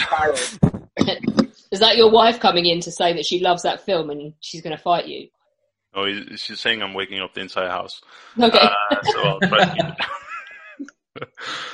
it. There's some beautiful shots and some epic battle scenes in the movie, but overall it's just very long, and it's super boring compared to the time you will have 10 minutes of interesting stuff, and then you will have an hour of absolutely boring stuff where nothing happens, and then 10 minutes more of action, and then nothing. And that goes on forever, because this movie is 3 hours long in its shortest form, and some cuts are even 4 hours. I love that they chronicled the passing of time by just applying more and more eyeliner to Jared Leto and Colin Farrell. It was like the thicker the eyeliner got, the older they were supposed to be. And conversely, his mother didn't age at all. Angelina Jolie's still 5 minutes older than him at the end of the film. It's ridiculous, but, perhaps, really good acting could have saved this movie, because it is so focused on the characters. But the acting is just not good enough to hold this movie, and you don't really care about the characters. You don't know their names because they just have a lot of Greek names that you can't really remember who's who. There's just boring dialogue. It holds no meaning, and it drags on and on and on. I think you're that offended by Colin Farrell's bleached highlights as well. That they just get bigger. He gets more and more bouffant as it goes on, doesn't he? And it's just like you think, like, what am I doing? I feel like this has been like in real time, and this has been the last 10 years of my life. It is. That's a problem with this thing, because a movie like this shouldn't be boring. You shouldn't wish that it was over, and that's pretty much what you do throughout the entire movie. And a historical movie, it should make you want to know more about the subject and not make the audience feel that they have more than enough. And they really do. And it's incredible that you can make a movie. Sometimes when you make a movie about a person, you always think that, this movie should have been much longer to cover everything. This one is way too long.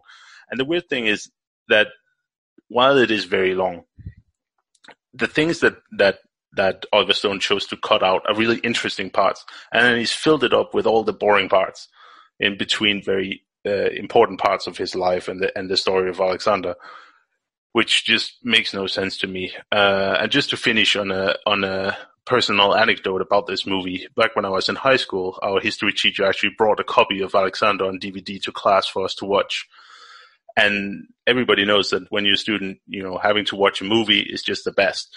But everybody who'd already watched this movie was just, oh no, we don't want this. Can we just have a normal class? And when students object to watching a movie during class, you really got something seriously wrong about your movie. So this is really the most boring movie about the most interesting man ever. And that's why it's the worst historical movie ever.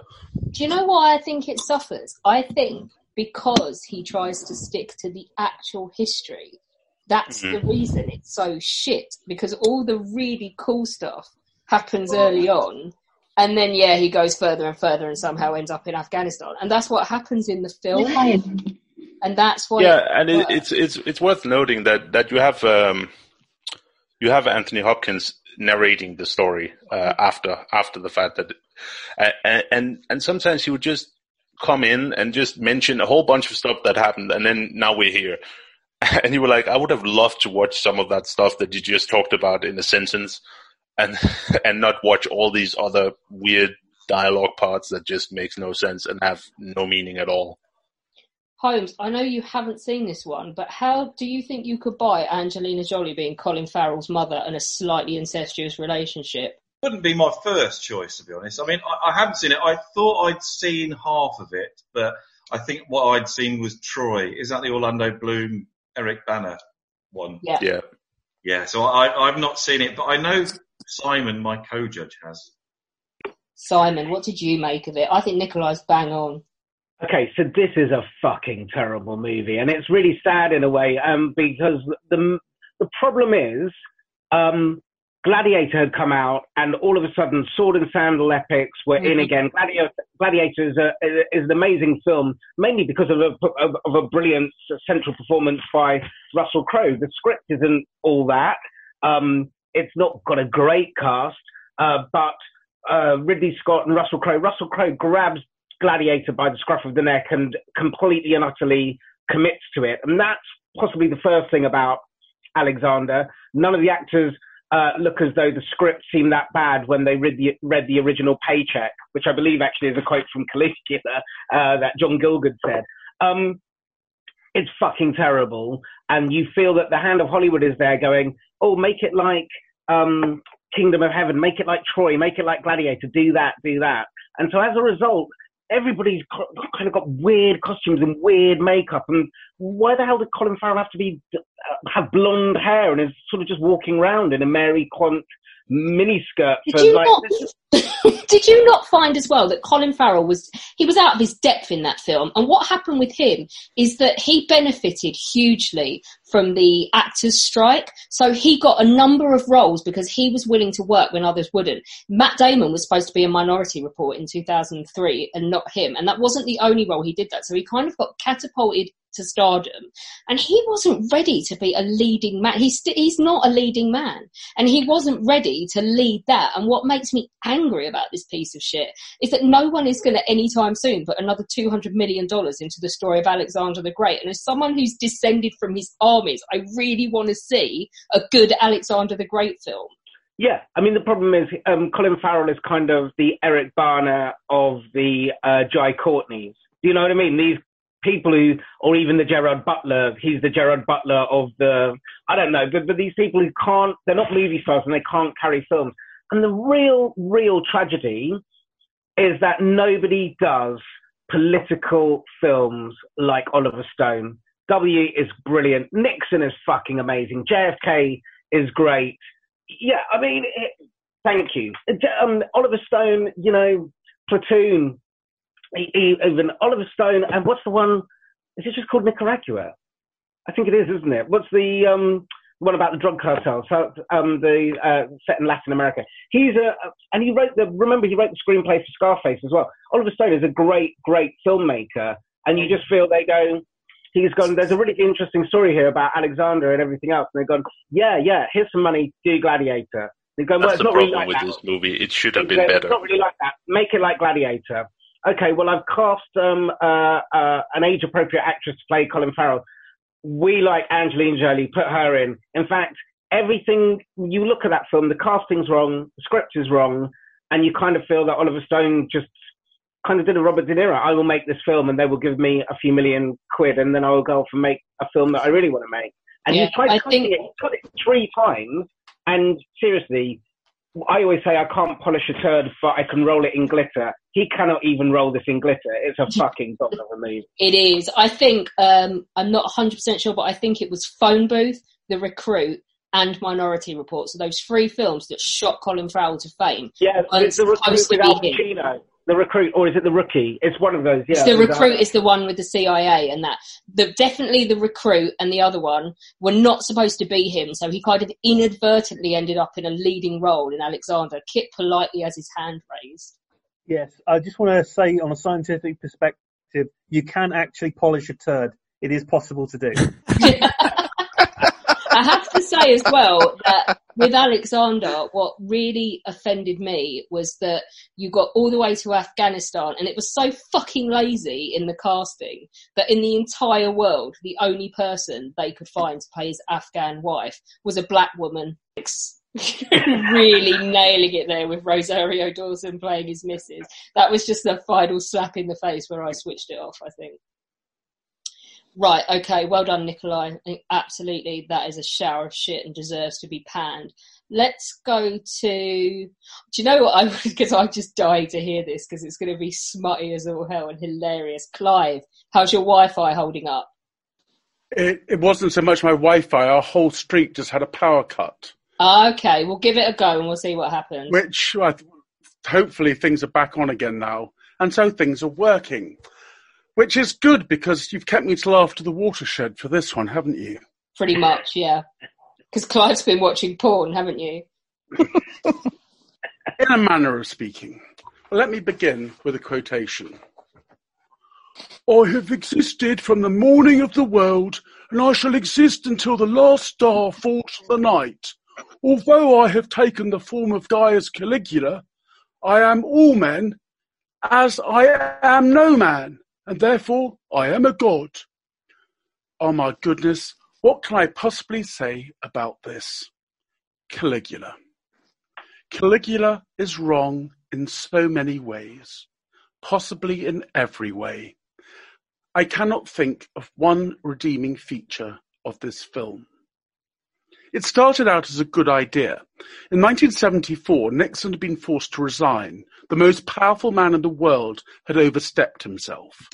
Gore Vidal, the author and political commentator considerably to the left of Nixon, had an idea. He had already written books based upon Roman as well as American history, and now he wanted to write a screenplay showing how power corrupts, and absolute power corrupts absolutely, an allegory of his time. And then he made a massive error. He got Bob Guccione and Penthouse involved in their first and only mainstream production. It seemed to go well to start with. A director was chosen, Tinto Brass, the avant-garde Italian director. A cast assembled including John Gielgud, Peter O'Toole, Helen Mirren, John Steiner, and as Caligula, Malcolm McDowell. Brass recruited all sorts of weird and wonderful Italians, anarchists, prisoners, people off the street to play the remainder of parts, and Guccione brought in Penthouse pets to fill in the gaps, so to speak. What could go wrong? Well, everything. Brass fell out with Vidal. Brass fell out with Maria Schneider, who was set to play the female lead, Caligula's sister Drusilla, when she tried to make her costume a little bit more modest. She was replaced by Teresa Ann Savoy, who had worked with Brass before. Ultimately, Brass fell out with Guccione. The fallout with Vidal centered around Brass and Guccione's determination to step away from the allegorical tale that he had intended to tell, and to focus on simple depravity. The fallout between Brass and Guccione revolved around the different views that they had of the sex scenes. Brass wanted actors to simulate sex. Guccione wanted sex. In the end, Guccione snuck back onto the set with a crew and filmed body doubles shagging, which were later cut into scenes shot by Brass. Brass filmed enough, according to Guccione, to make the original version of Ben-Hur 10 times over. Editing became the key to the film, and even that is fraught with dispute.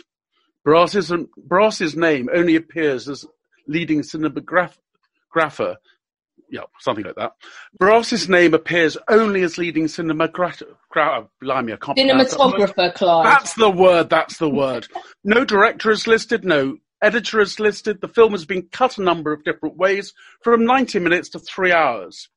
I watched 2 of those. The fans edit, which appears on YouTube at 2.5 hours, and the 90-minute DVD.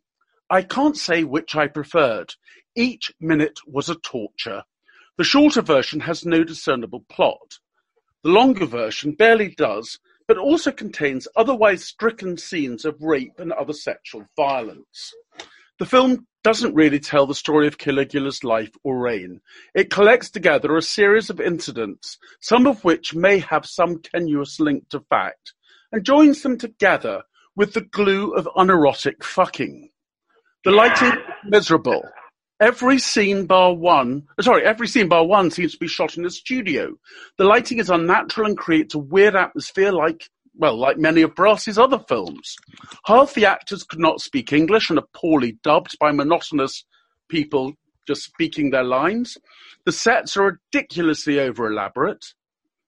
The sex is brain-numbing.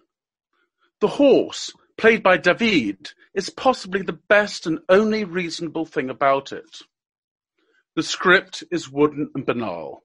I'm not sure how much of Vidal's original survived, but this is nothing like his novels. Here are some highlights. Caligula. I hear you have a taste for little boys. Is that not so? Chirera. No, Caesar. Big boys. Tiberius. Do you prefer nymphs to satyrs? Caligula. I like both, Lord. Tiberius. One needs both, yes, to keep healthy. Drusilla. You are a fool. Caligula. Caesar cannot be a fool. Drusilla. But he's trying very hard. Caligula. Caesar cannot be a fool. Caligula at an orgy. Longinus. You're not having any fun. Enjoy yourself. What's your preference? Longinus. Everything and nothing, Caesar. Caligula. You can't have both for the same price. Well, that wasn't exactly Shakespeare, was it? Quite what Gielgud, Mirren, O'Teal, Steiner and McDowell thought that they were doing is beyond me. Steiner does, however, steal the show by doing a very creditable impression of Dominic Cummings in his portrayal of Longinus, Caligula's financial advisor, at a time when Cummings himself was only 4 years old. In a film that abounds in nudity, there is one sweet irony. Helen Mirren, known for her propensity to discard her kid at the drop of a whatever, and who once answered the question, would you ever keep your clothes on in a film, by quipping, only if the plot required it, is one of the only characters to remain clothed throughout. The film is filled with historical nonsense. I do wish we had Emma Southern here to give chapter and verse. The costumes are comic. Was there really so much nudity abounding in ancient Rome? Did road-building slaves do so with their todgers out? If Roman soldiers had dressed like that, they would have been laughed off the battlefield. Perhaps worse than all of that, IMDb tells us, most of the penises seen in the film would appear to be circumcised, which would be inaccurate as circumcision was not practiced in Rome.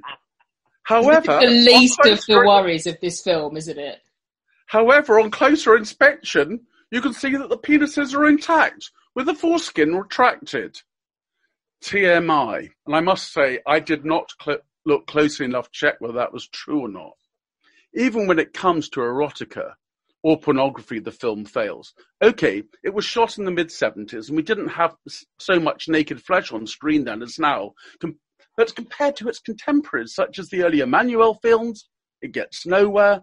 It's just sex for the sake of sex. Unpleasant sex, but not like Pasolini's Salo, which came out at about the same time and was fairly brutal. It didn't even do brutal sex well. The film achieves nothing. It's not a history. It's not an allegory. It's not even erotic. It's not so much a good wank as a load of wank. And yet, it sold. It made loads of money for Penthouse and its lawyers. It was one of the best-selling Italian films of all time in the United States. I'm reminded of a review that Julian Barnes wrote in the New Statesman many years ago about another film. He said simply, the reason I started this column in such a foul state of mind is possibly the worst experience of my life in a viewing theatre, Eraserhead. I'm tempted not to review it. Okay, I succumb. Don't go and see us in your thousands. Don't go at all. Or don't you trust me? Actually, Eraserhead was worth seeing. Caligula is not. Or don't you trust me? I do trust you, Clive, but just asking for a friend, how do you do brutal sex well? I think Pasolini's Salo is quite a remarkable and disturbing and great film. It's a difficult film to watch. But there is a lot of sexual violence and deeply unpleasant sex in that, but it is put forward as an allegory for fascism, for repression, and it actually works very well, although it is, because it makes you very disturbed, it conveys how disturbing fascism is. And so, yes, you can do brutal sex well. Okay, you gave me a sensible answer. I was hoping you were going to reply with something like a smash her back doors in. Home, you watched oh, come on! Home, you watched this and you got busted by your teenage son watching it, didn't you? I was watching it. I was dusting my Star Wars figures and had it on in the background. Not a euphemism. And he came in to tell me something, a football score, and he was like, "What are you watching?" I was like, "Oh, it doesn't matter. Anyway, so I watched all of the fans edit that Clive mentioned on YouTube, and it is terrible. I mean, I'm glad, Clive, you said that I couldn't follow it either. I thought maybe because I grew up in the Midlands in the 70s, it was art house and I was missing something. But actually then I Googled it, and then the Penthouse connection and the unsimulated sex scenes, and then it all started to kind of make sense, really. I mean, there is a significant amount of nudity to the extent you're basically desensitized to it after about 20 minutes. And there's an awful lot of touching and groping going on. If that's what happened in ancient Rome, then they're probably in more need of hand sanitizer than we are today, really, at the moment. Overall, I hated it. I thought it was massively up its own arse, metaphorically and probably physically as well. Simon, what do you make of this nightmare? It's a really okay. So it's a terrible film, and I remember going round to Jason Selden's house. He had also shown us Animal Farm. His dad had a copy of Animal Farm in a shoebox in the garage. He had loads of videos there, and he showed us Animal Farm, a film called Babyface, and then his dad had Caligula. I mean, you're never too young to learn about the dangers of socialism, are you? So. Indeed. And having learnt about the dangers of socialism, I wanted to learn about the Roman Empire and the fall of the Roman Empire, and I was looking forward to this. It's a really weird film because, as Clive said, that you can't really sort of look at Caligula without the history of Caligula. They had Gore Vidal. Gore Vidal was going to write the screenplay for this film. Yeah, most actors of the time, big actors. Helen Mirren wasn't huge at the time, but Malcolm McDowell was. He'd done Clockwork Orange. He'd done it. He was kind of a man of the moment, wasn't he, Malcolm McDowell? And to land John Gielgud, these actors, that's where the joke came from. John Gielgud said he didn't see all the pornography in the original Paycheck, but they didn't really care about the producers. They cared that they had a Gore Vidal script and they had a recognised cinematographer, and on paper at the beginning this should have been great. But as soon as Bob Guccione saw the first day's rushes or the first week's rushes, went, I don't think you understand. I'm putting up all this money because I want a porn film with great names. Why did he want that bit anyway? Anybody who watches porn, so I'm told, always fast forward through the dialogue. That's not what you're there for. You're not through the Shakespearean machinations of the Roman Empire and how this emperor rose and then fell. So it's a really, really weird film. Going back and looking at it, I had just a quick look, talking just to remind myself, but it's completely lit like a porn film. That's why the lighting is so harsh and bright and terrible. And in a way, I guess they were sort of saying, the film succeeds as a piece of bad art that people went to see to go, I couldn't believe that. And that's why it did so well. It's kind of like the porno showgirls of its day. Is it a great film? It's a terrible film. Is it historically accurate?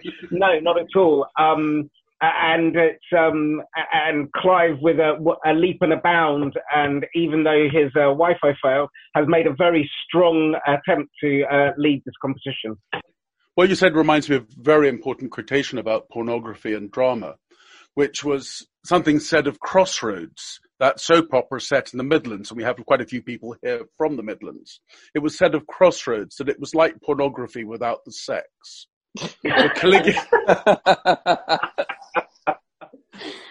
Oh, outstanding. I think you've made a really strong case there, Clive. Okay, but there are still some really strong contenders to come. Unfortunately, Lockie hasn't managed to get here tonight. He was going to do Pompeii. We're going to be subjected to the nightmare of Kit Harington running around while a volcano went off and sadly didn't kill everyone in the cast. Let's do another one that is equally as shocking. Zach. Right, I've picked something that really is kind of outside of the brief because it pretends to have historical connections without actually having anything to do with history whatsoever. Well, you say that, but if we'd have done this whole show without mention of the Holy Grail, we'd be failing, wouldn't we? Yeah, but hold that thought because you're going to get disappointed, believe me. Okay. I'm quite happy to fall on my sword with this one because it is so bad that although it isn't perhaps the worst historical film, it is certainly the worst film of any description that I've ever wasted money on. And yes, let's clear this thing up. I am absolutely bitter about having wasted money on it. In 2012, a film was released which was so successful that the advertising department decided that it needed not one, but two titles. Released in DVD form as Knights Templar, this production charts the story of a knight who is betrayed by his comrades and vows to exact his bloody revenge. The only trouble is, and as the back cover of the DVD failed to attest to, he vowed to do that 10 generations later in a single night of gratuitous gore. A point which you might be more prepared for if the film was marketed under its other title, Knight of the Templar. Written by Paul Sampson, directed by Paul Sampson, and, yes, you've guessed it, starring Paul Sampson in not one but two leading roles, this film somehow managed to accrue a dizzying 5.7 on IMDb and a mind-boggling audience score of 33% on Rotten Tomato. The film is basically a tedious tale of the lead character having an awakening in which he realizes that he is the embodiment of Lord Gregoire. I bet they spent ages thinking of a suitable medieval-sounding name. I mean, Zach, just to interrupt, his full name is Lord Maurice McGurk Gregoire of Reading. Great. That's great. And so this kind of sets the tone for the entire film. Yeah. So, for reasons that aren't entirely clear, he has this awakening at precisely the moment that he ends up hosting an events weekend with the other kind of 10th generation on living embodiments of his fellow Crusader knights who betrayed him.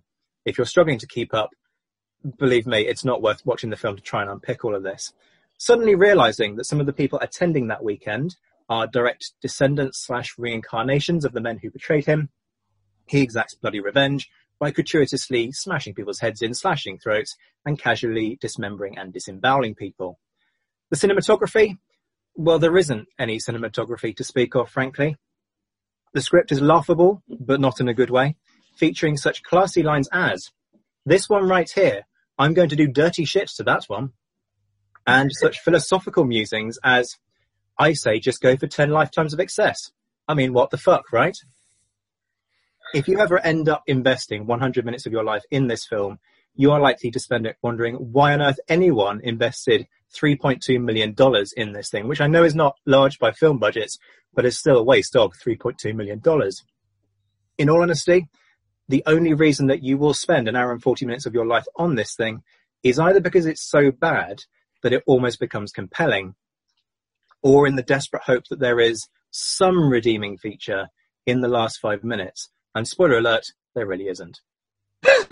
In complete fairness, this film has literally no history in it, in large part, I think, because it's more horror / mystery / fantasy, or some odd cocktail of all three.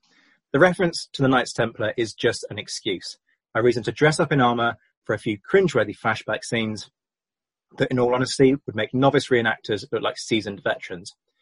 But really this comes back to my original point and the real problem that I have with this film. Why give it two titles? Don't pretend that it's all about the Knights Templar when there is nothing about them in it. There was scope for something at least half clever here. Perhaps some garbled references to the Holy Grail, the nature of the Templar Order, or even going to the extent of picking up on something to do with their dismemberment at the hands of King Philip IV of France. But there's none of that. There isn't even an attempt to ground it in history. history is just the excuse. And for all that I acknowledge that I am a biased historian on this, history deserves better than that. As Knight of the Templar, it's fine. Awful, but not something that is going to make the unsuspecting history enthusiast waste their hard-earned money on. As Knights Templar, it promised something completely different, and in a bitter nod to the £10 of hard-earned student loan that I wasted on it back in 2012, I present it to you as perhaps not the worst historical film, but rather just one of the worst films, period. Holmes, did you sit through it? I did, and I agree wholeheartedly with that. Until I'd seen this, Space Chimps 2 was the worst film I'd ever seen when I took my son to see it when he was little. This is far worse than that. I mean, Zach's given you an overview of the plot in so much as it makes sense. The one bit of history, the Knights bit seems to be a feud that takes place on the Iberian Peninsula in 1307, but when I Googled it, I couldn't see anything remotely Crusade-related that happened there at that time. And also, then we get to Lord Gregoire when he turns up as his present-day reincarnation. By this time, he looks a bit like an airbrushed Roger Federer who's swallowed his nan's lipstick. But he arrives back. I think that film is trying to tell us that he's arrived back at his castle, his descendants' castle. The castle that he arrives back at is clearly like a sort of fancy sort of 19th century version of a castle rather than a proper medieval castle. And the other thing that's took me a while to work out what was going on, it's not helped by people keep making references to him being a reality TV star, which I'm not sure if that's true or not. That's never bottomed out.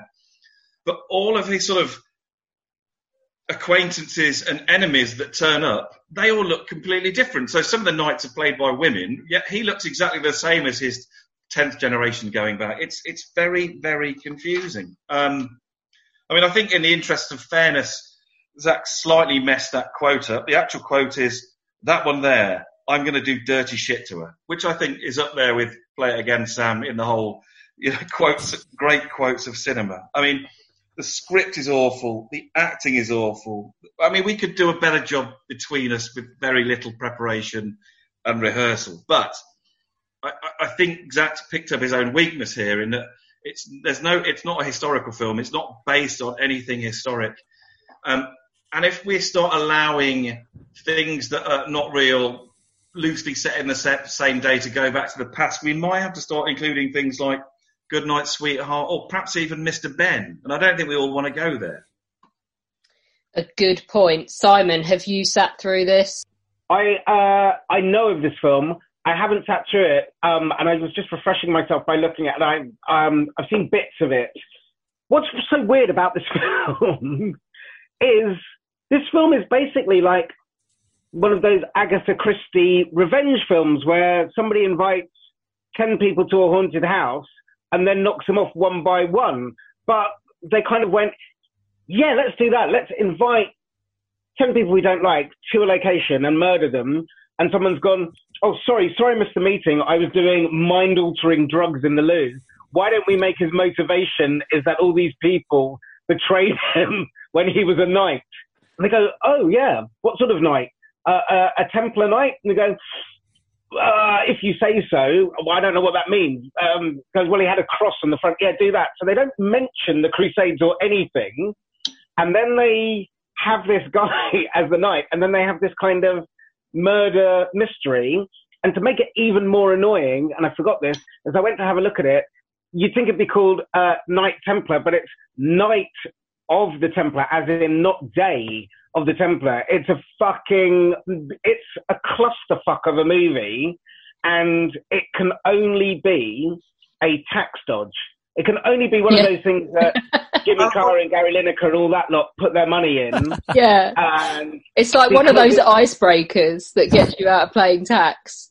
Well, when I was many years ago, when I was doing my solicitor's finals exams and I did media law, the lecturer said, if you can make a film so cheap, you will always make a profit. And this was a long time ago. I think he said £500,000 you would always make a profit because it stays in copyright for years. You've got TV stations that are now have to fill space at 3 o'clock in the morning, and this is the type of shit they're going to buy. You know, it will earn you some money, sort of thing. I mean, on that basis, there are 17 people in this room, including a media lawyer in the UK, a lawyer in the US, and Clive, who can do insurance shit, and a load of historians. If someone wants to give us $3 million, we will come up. Kit can do the plot because he's a deviant.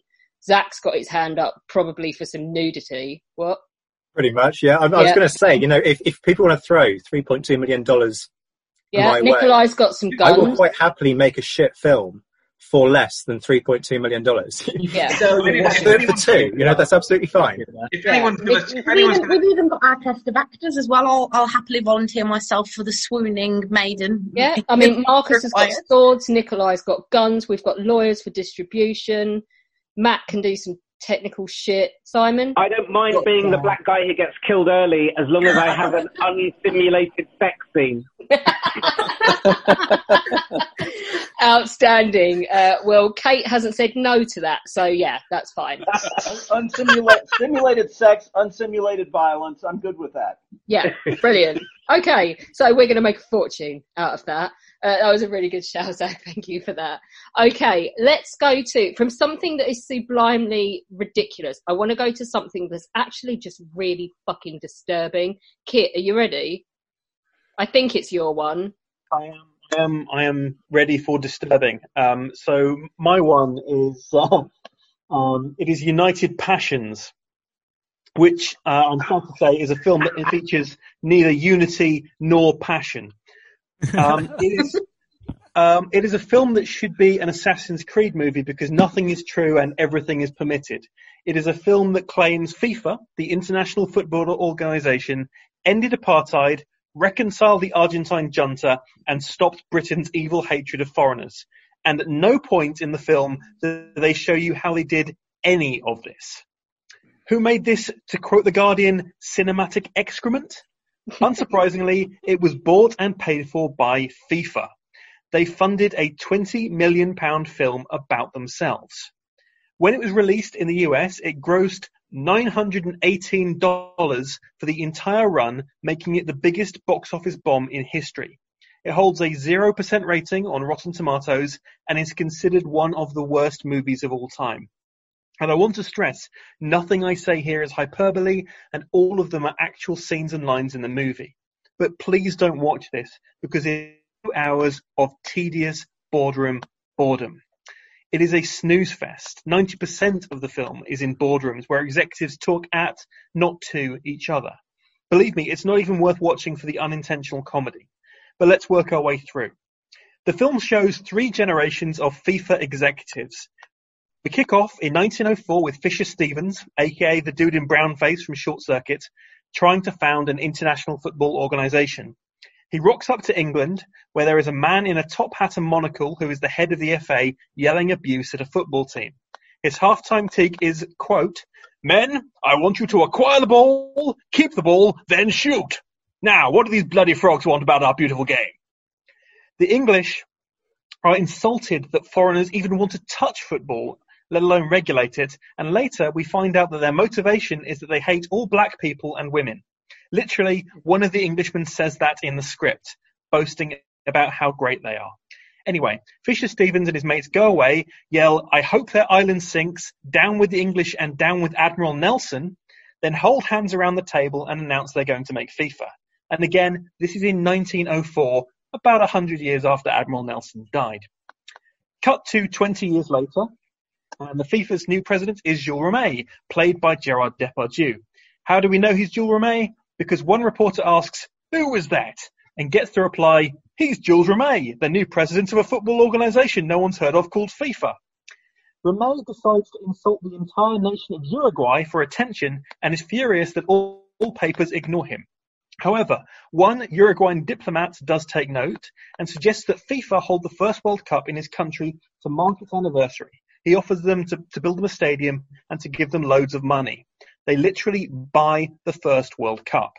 Rimet pretends that other countries have got a shot. He fakes a bidding process, but lo and behold, Uruguay wins.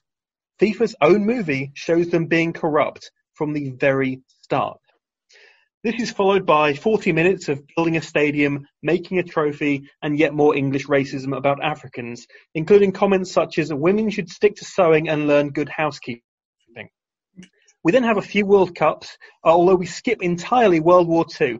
FIFA apparently not only predicted that, but they ended it with the power of prayer. And in the 1950s, Rimet dies, and we skip to Sam Neill doing an incredibly dodgy accent. This is João Havelange, and he is the Brazilian president of FIFA, Sam Neill. To save time, I'm going to skip over the entire section of this movie, the movie of the section, because nothing happens in it at all. There is just another English racist, and Sam Neill is in a swanky apartment overlooking Copacabana Beach, playing Subbuteo and fixing the World Cup for the Argentinians, because they need, quote, good news, despite sponsors are worried about human rights violations. We then get to Tim Roth's character, our hero for the second half of the film, Sepp Blatter. He is brought in with the hilariously ironic line, "This is Blatter, apparently he's good at finding money." Now, Saint Sepp in the film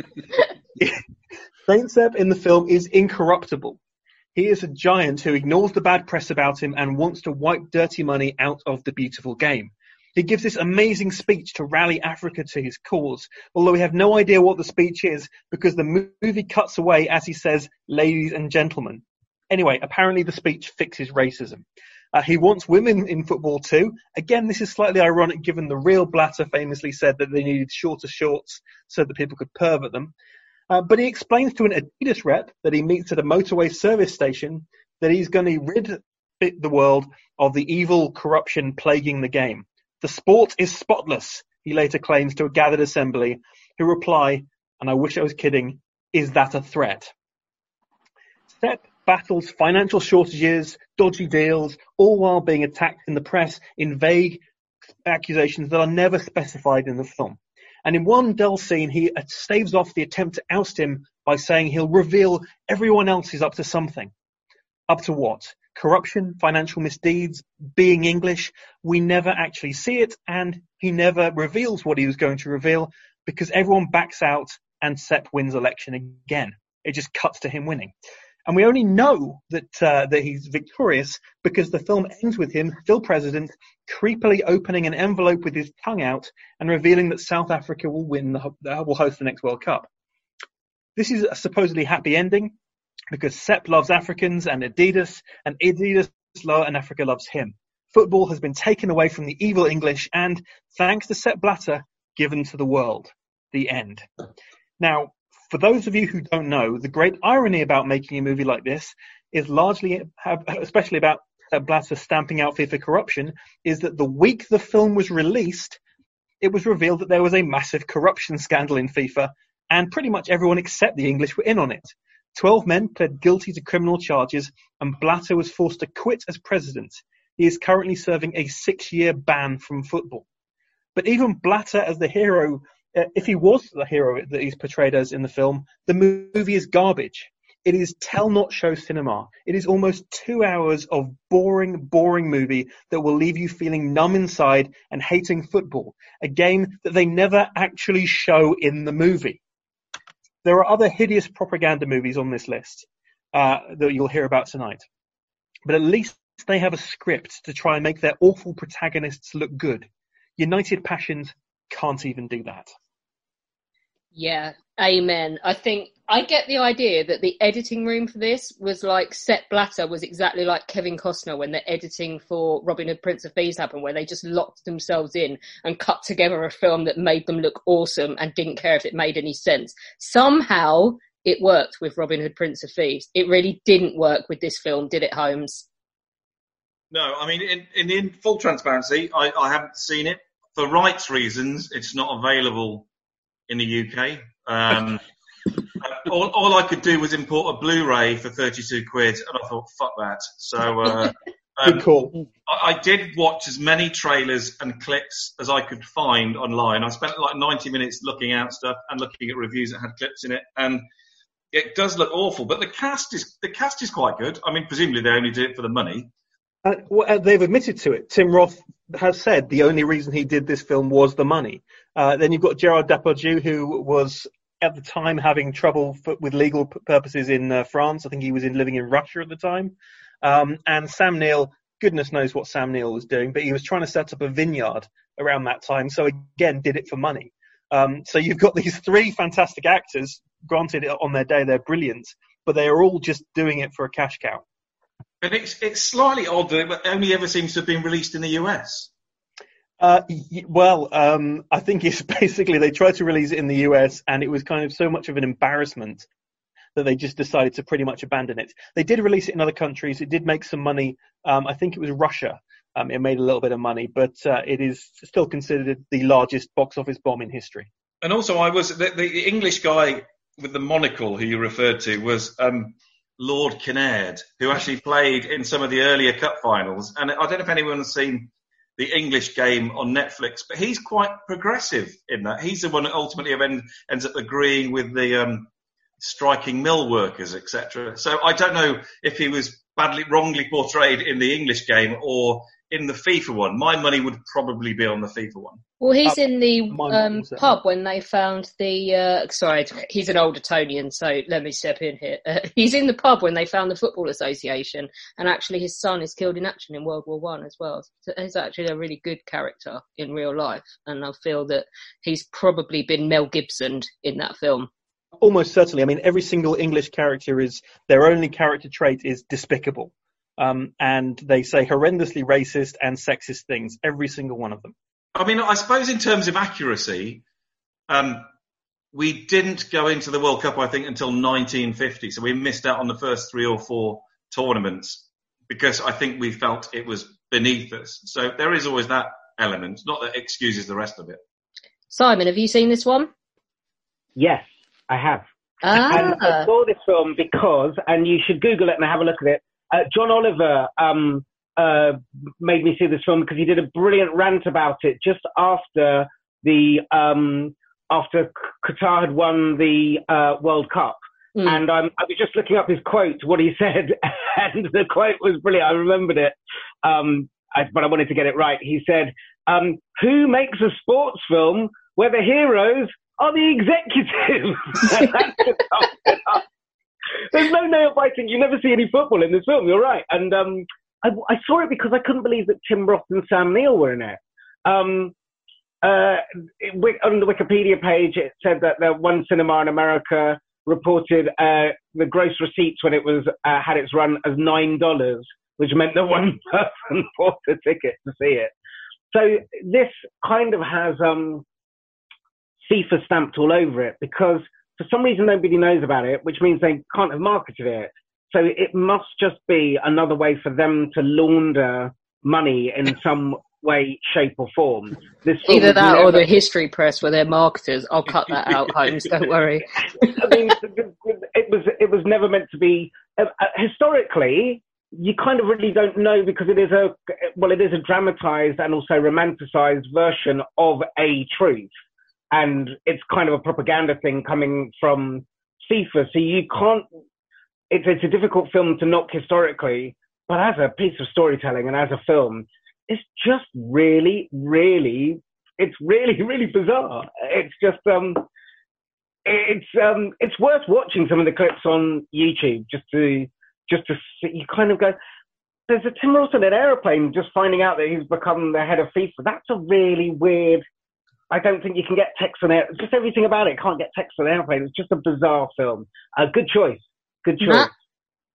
I've been having some fun tonight. I've been looking at the Amazon 5-star reviews for the films. For some of them, there are people that have generally defended. Knights Templar had a few. But for United Passions, every single one of them is a piss take. It's literally like an absolute turd of a film. 5 stars. So bad, so anti-English, so awful, so drab, so inept, so... It's amazing. It's literally 28 reviews at 5 stars that are all just basically ripping the piss out of it. It's brilliant. I thank you, Amazon. Yeah, I don't know anyone who's very few people that have seen it, but obviously Simon has. In terms of its historical accuracy, I would just point to the court record, which very clearly demonstrates that there was a certain level of corruption in certain characters that were portrayed as angels in the movie. Yeah, but it is a marketing film for. They paid for it, and it's bizarre. It reminds me of that weird that clip about Scientology that Tom Cruise did. If you remember that from a couple of years back, it has that kind of sort of odd people kind of aspect to it. I'd just like to know what would happen if, like, Zach and I watched this film. Because I quite enjoy football movies, well, things around football, Mean Machine, Green Street, and stuff like that. And as self-confessed football dislikers, I think it would just be quite interesting to watch us implode. Imagine if they made a film about the HR manager of Royal Mail going out for a drink with with the fire marshal who's on floor 7 and has to make sure everybody gets. That's what it is. These are just not interesting characters. Yeah. But Simon, I'd watch that. I do a lot of fire safety at work, Simon. So this is Tim Roth starring as an Excel spreadsheet. It is not a good movie. Holmes, did you want to add? Well, I was just going to say the film that Simon was just briefly outlining there. I would watch that if they were all 10th generation ex-Knight Templars. Yeah. 3 words, Andrew. Unsimulated sex scene. Yeah. Are you asking? Yeah. Only if you get to wield one of Nikolai's rifles. Just for shits and giggles. During the unsimulated sex scene. Because in case anyone is still listening and considering giving us money, if FIFA's spent 20 million on that, we want some more, but we can offer a qualified producer in Charlie who's got a degree, and we can offer Dorman as the Irish baddie. So, speaking of Dorman, so we've done some ickiness with Blatter and his corruption, but we're going for a whole fucking other level of ickiness with you. You wanted this before we'd even really discussed what the theme was, didn't you? I hate this film so much. So, the film I have chosen is Gods and Generals. So, on January 6th of this year, a crowd of domestic terrorists stormed the Capitol in Washington. Many of those were carrying the battle flag of Northern Virginia, a flag which is inexorably tied to the Confederacy and the American Civil War. And this act of violence and ignorance epitomizes the danger of brainwashing, the Lost Cause movement, and Neo-Confederacy as a whole. And it is in this bubble that Gods and Generals sits so very proudly. So, for those of you who don't know, Gods and Generals is a prequel to the film Gettysburg, which came out before it. It was released in 2003 and was directed by Ron Maxwell. Gettysburg is dated, but it's a fine war movie. It has problems for sure, but on the whole, it's passable. It's serviceable. What Gods and Generals does is it takes all the issues Gettysburg has and decides to double down on them. Ron Maxwell is to a film that a spreadsheet is to a PowerPoint presentation.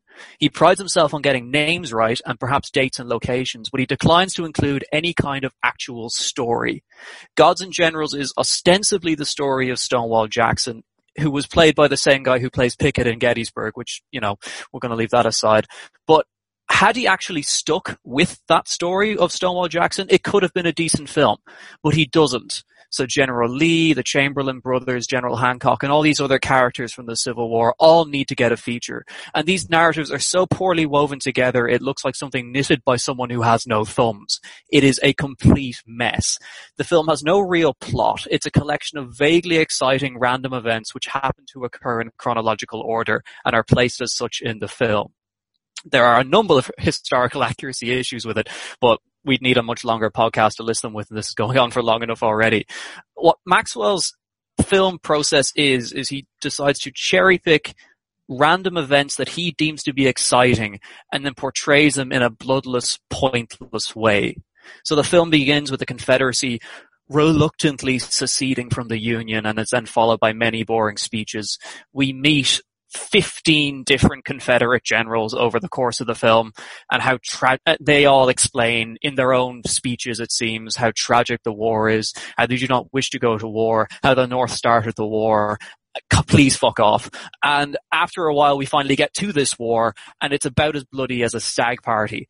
the battle scenes are honestly offensive in how PG they are. I don't think every movie needs to be a gore fest, but the American Civil War has some of the most charnel house battles the world has ever seen. And I think to do them justice and to actually show the war properly, you do need to show a little bit of violence. So not content with full-assing one battle, Ron Maxwell decides to half-ass 4. So we have the first Bull Run, which is very pretty uniforms, but it takes one of the extras telling us what happens to actually know what's going on. And that kind of sets the tone for the whole thing. Every battle is a mess. The Battle of Antietam was the bloodiest single day of battle in American history. It's portrayed relatively well in the film Glory. In this film, it's 2 regiments firing water pistols at each other in a cornfield. It's fucking pathetic. Then you come to the Battle of Fredericksburg, which is particularly offensive to me because in it you have the 69th New York, who are all Irish, charging towards a stone wall which is defended by Irishmen. And it's supposed to be this moment of Irish solidarity and coming together, and the Confederate Irish are crying as they're shooting down the Irish coming towards them, and they end up shouting Baroo in reference to Brian Boru at the Irish who they have slaughtered, and it's really tragic and sad. Except in actuality, General Lee himself was concerned that the Irish at the wall would have, problems with shooting at the Union soldiers. And he said, shall I pull them back and replace them? And they said no. They didn't give a damn, and they fucking mowed down the Union Irish. There was no issue there whatsoever. So it's this constant need to dramatize things and make the Confederate cause seem in some way sympathetic. And then finally we have the last battle, which is shown as Chancellorsville. And here we see many stuntmen standing up and marching out of trees. There are 10 shots of different reenactors standing up and marching out of trees. And this is supposed to raise the tension or something. It's this masterstroke outflanking maneuver. It's a load of shite. The funniest scene in the film is obviously Jackson getting shot by friendly fire. And we're supposed to view him as this, sad sort of hero death or what have you. But another core issue with it are the extras that I mentioned earlier. Now, I know reenactors bring their own gear and they are cheap and they are passionate, and these are all positive qualities. But can we please put the young, thin ones who actually look like soldiers in the front of shot instead of the really fat, old, graying ones? Because I know Clive is mortified. Look. I'm sorry, but not every member of the Confederacy was a large porch-sitting, tea-drinking old boy. Some of them were quite emaciated, I imagine, particularly after months on campaign. And as I said, the bloodless battles are just a serious issue. So you have these reenactors who are clearly trying to mind themselves as they fall over very slowly to the ground. It just comes across a little bit comical if the subject matter was so dangerous. And this is the last thing I want to talk about, is how dangerous this film actually is in its presentation of the Confederate cause. I think we're introduced to 3 black characters over the course of it, all of whom are very content with their slave situation. They're very happy. They love their masters. They treat them very well. One is a freedman who has these conversations with Stonewall Jackson about whether or not you should have freed the slaves and everything like this. And that could have been an interesting storyline, but it's brushed aside. And they focus so much on these men being happy to be Confederates and thinking the Union is somehow evil. The only racial slur to come out of any soldier's mouth comes out of that of a Union soldier. And if that alone in a microcosm sums up the issues with this film. There is no mention of why the war actually began. Well, there is. It's a very specific narrative. There's no discussion of the defense of the bottom line of slaveholding property owners' profit margins. The film itself just triumphs the antebellum South, the Lost Cause movement. And I would argue that as ahistoric as it is, as a propaganda piece, this is probably the most dangerous film, bar maybe John's Choice, on this list. And I think it's an evolution of John's Choice, in a way. And as the camera pans in the very last scene to the coffin of Stonewall Jackson and settles on the Confederate flag, which was carried into Washington last week, I think it's fairly easy to see how important it is for this film to be slated and for people to recognize that it is just a piece of lost cause, Confederate shit. And for that reason, it's got to be the worst historical movie of all time. Fat reenactors aside. We like fat reenactors, but not in this case. You're getting applause all over the room there. Marcus, Princess has got his hand up. Yeah, I mean, Andy and I get a lot of banter about Irish Anglo history and Anglo-Irish history, but I've never been so offended by the words out of his mouth of find the young, slim reenactor. It just doesn't exist. You can have one, you can have the other, but they're not both. I don't know, maybe hire some acting students and give them your uniform and maybe take it in 4 sizes and send them off to... I'm 31, grey and a bit chubby around the waist.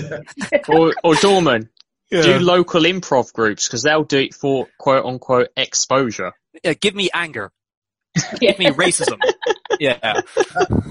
Holmes, you said you met Ted Turner once.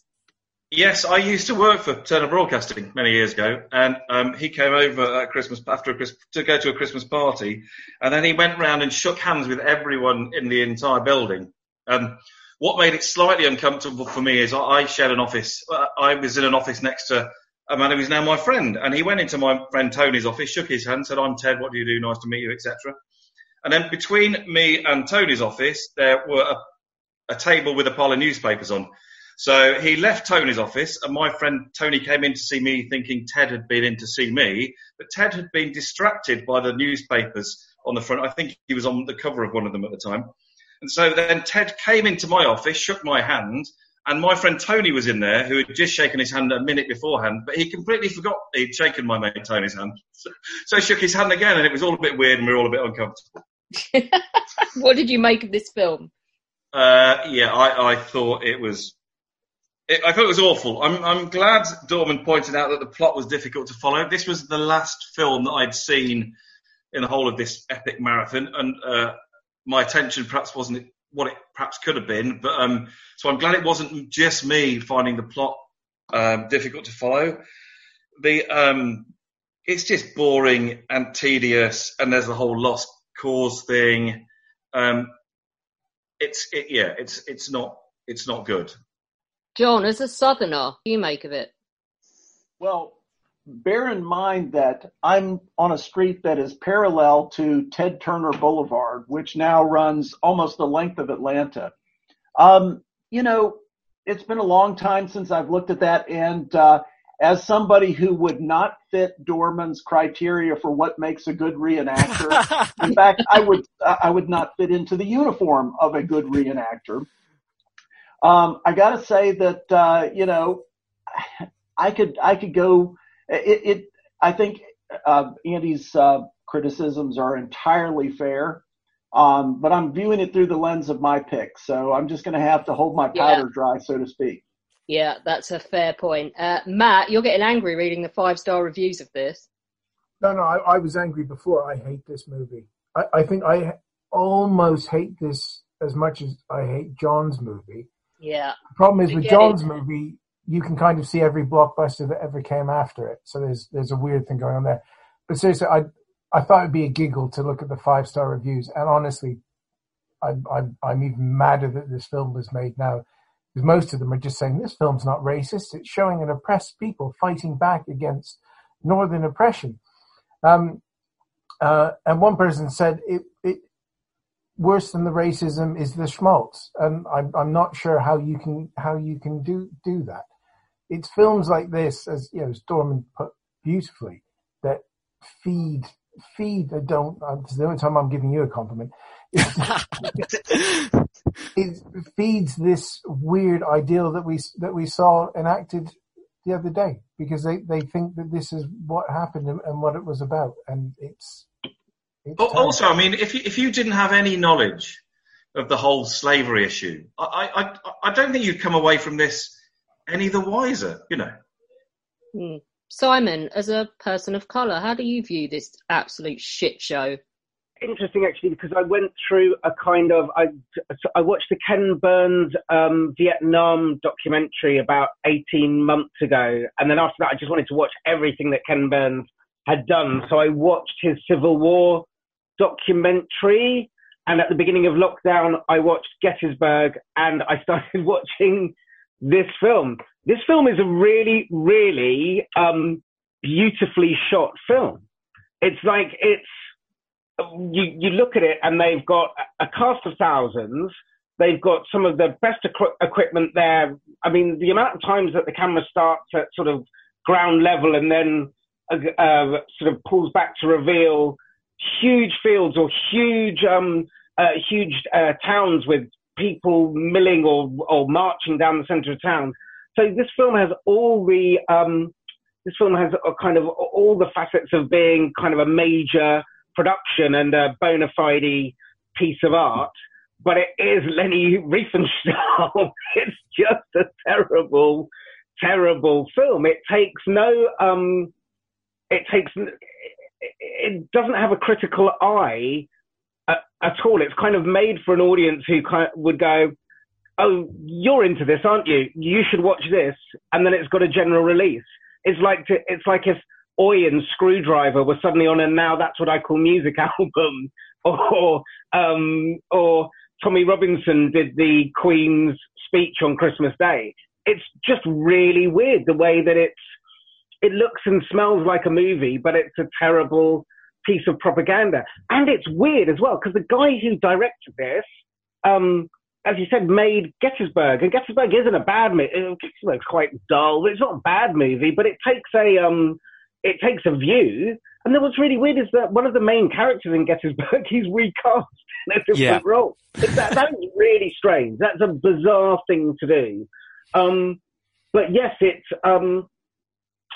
you kind of feel that the audience, well, you know one audience that it's pandering to, but there are a lot of Christian film review sites in America, because, you know, we have to remember that our fanatical Christians left England to go to America, and on that pioneer trail, there's sort of all those people who sort of, with apologies to our American here, but a lot of the people through that middle America are kind of the fanatical Christians who left and landed on Plymouth Rock. They are real Bible types, and I think this film has been made for those Christian fundamentalist rights who complain. You can read their websites. They review things like Toy Story and think it's too violent and too sexy. This film they would love because of the PG battle scenes, all the families portrayed in the film. Everything's very homely, and from a certain point of view, these men are men of honor and everything else. It's just really kind of making, it's sort of like taking the Nazi Party and making Little House on the Prairie with them. Exactly, yeah. To be fair, I'm looking back at my notes, and at the end it was like I found myself willing Stonewall Jackson to die just so that would fucking finish. The only death that sort of is portrayed as mattering in the film, other than Jackson's, is there's a little girl who offers him lemonade halfway through the film, and he sort of starts sobbing that the little girl died of off-screen consumption or something. Scarlet fever. Scarlet fever, thank you. Which is obviously incredibly sad, but it has that horrible sort of sitting on the porch sipping lemonade and kind of this attitude towards the South, which just didn't exist. The extended edition, which features the Battle of Antietam, is even worse because the chorus of the film, which is cut out of the theatrical thing, is John Wilkes Booth, the assassin of Abraham Lincoln, who appears at stage in different points, doing different plays that sort of show what's going to happen to these characters. If you make John Wilkes Booth your hero, you are doing something wrong. Actually, that is something I forgot to mention towards the end. I'm not sure if it's the extended cut or not, but John Wilkes Booth basically turns to the audience and says, "Well, it's up to you to decide who the hero is." Fuck you. I'm sorry. No. I'm just Joseph Mengele. I can't say. I'm a doctor. What would I know about politics and stuff? Oh dear, but you know what, judges, if you think that's bad, we're about to go a step worse, aren't we, John? My film tells all the other films here, hold my beer. Hiring for your small business? If you're not looking for professionals on LinkedIn, you're looking in the wrong place. That's like looking for your car keys in a fish tank. LinkedIn helps you hire professionals you can't find anywhere else, even those who aren't actively searching for a new job but might be open to the perfect role. In a given month, over 70% of LinkedIn users don't even visit other leading job sites. So start looking in the right place. With LinkedIn, you can hire professionals like a professional. Post your free job on linkedin.com/people today. Burrow's furniture is built for the way you live. From ensuring easy assembly and disassembly to honoring highly requested new colors for their award-winning seating, they always have their customers in mind. Their modular seating is made out of durable materials to last and grow with you. And with Burrow, you always get fast, free shipping. Get up to 60% off during Burrow's Memorial Day sale at burrow.com/ACAST. That's burrow.com/ACAST. burrow.com/ACAST. I decided to bypass my first choice, Abraham Lincoln versus Zombies, to play the card. And this one is difficult because in 2017, Atlantic Magazine called it the most influential film ever made. In 1998, the American Film Institute ranked it as the 44th greatest film of all time. Released in 1915, the film I'm going to talk about was the first big feature film. It pioneered or popularized techniques used in nearly every film ever since. It pioneered or popularized the parallel action sequence, the use of multiple storylines within a film, tracking shots, switchbacks so you could see the interior and exterior views of the same action. It was an early proponent of close-ups on the actors' faces to show emotion. It pioneered the fade-out, the long shot. It used smoke and angles and long shots to make a skirmish of 200 extras look like a battle among thousands of soldiers. It was also the first film screened inside the White House.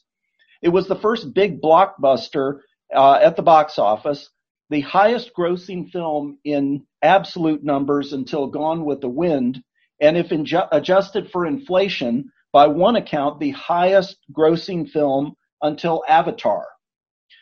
The movie has been taught in virtually every film school course for the last 100 years, basic film school course.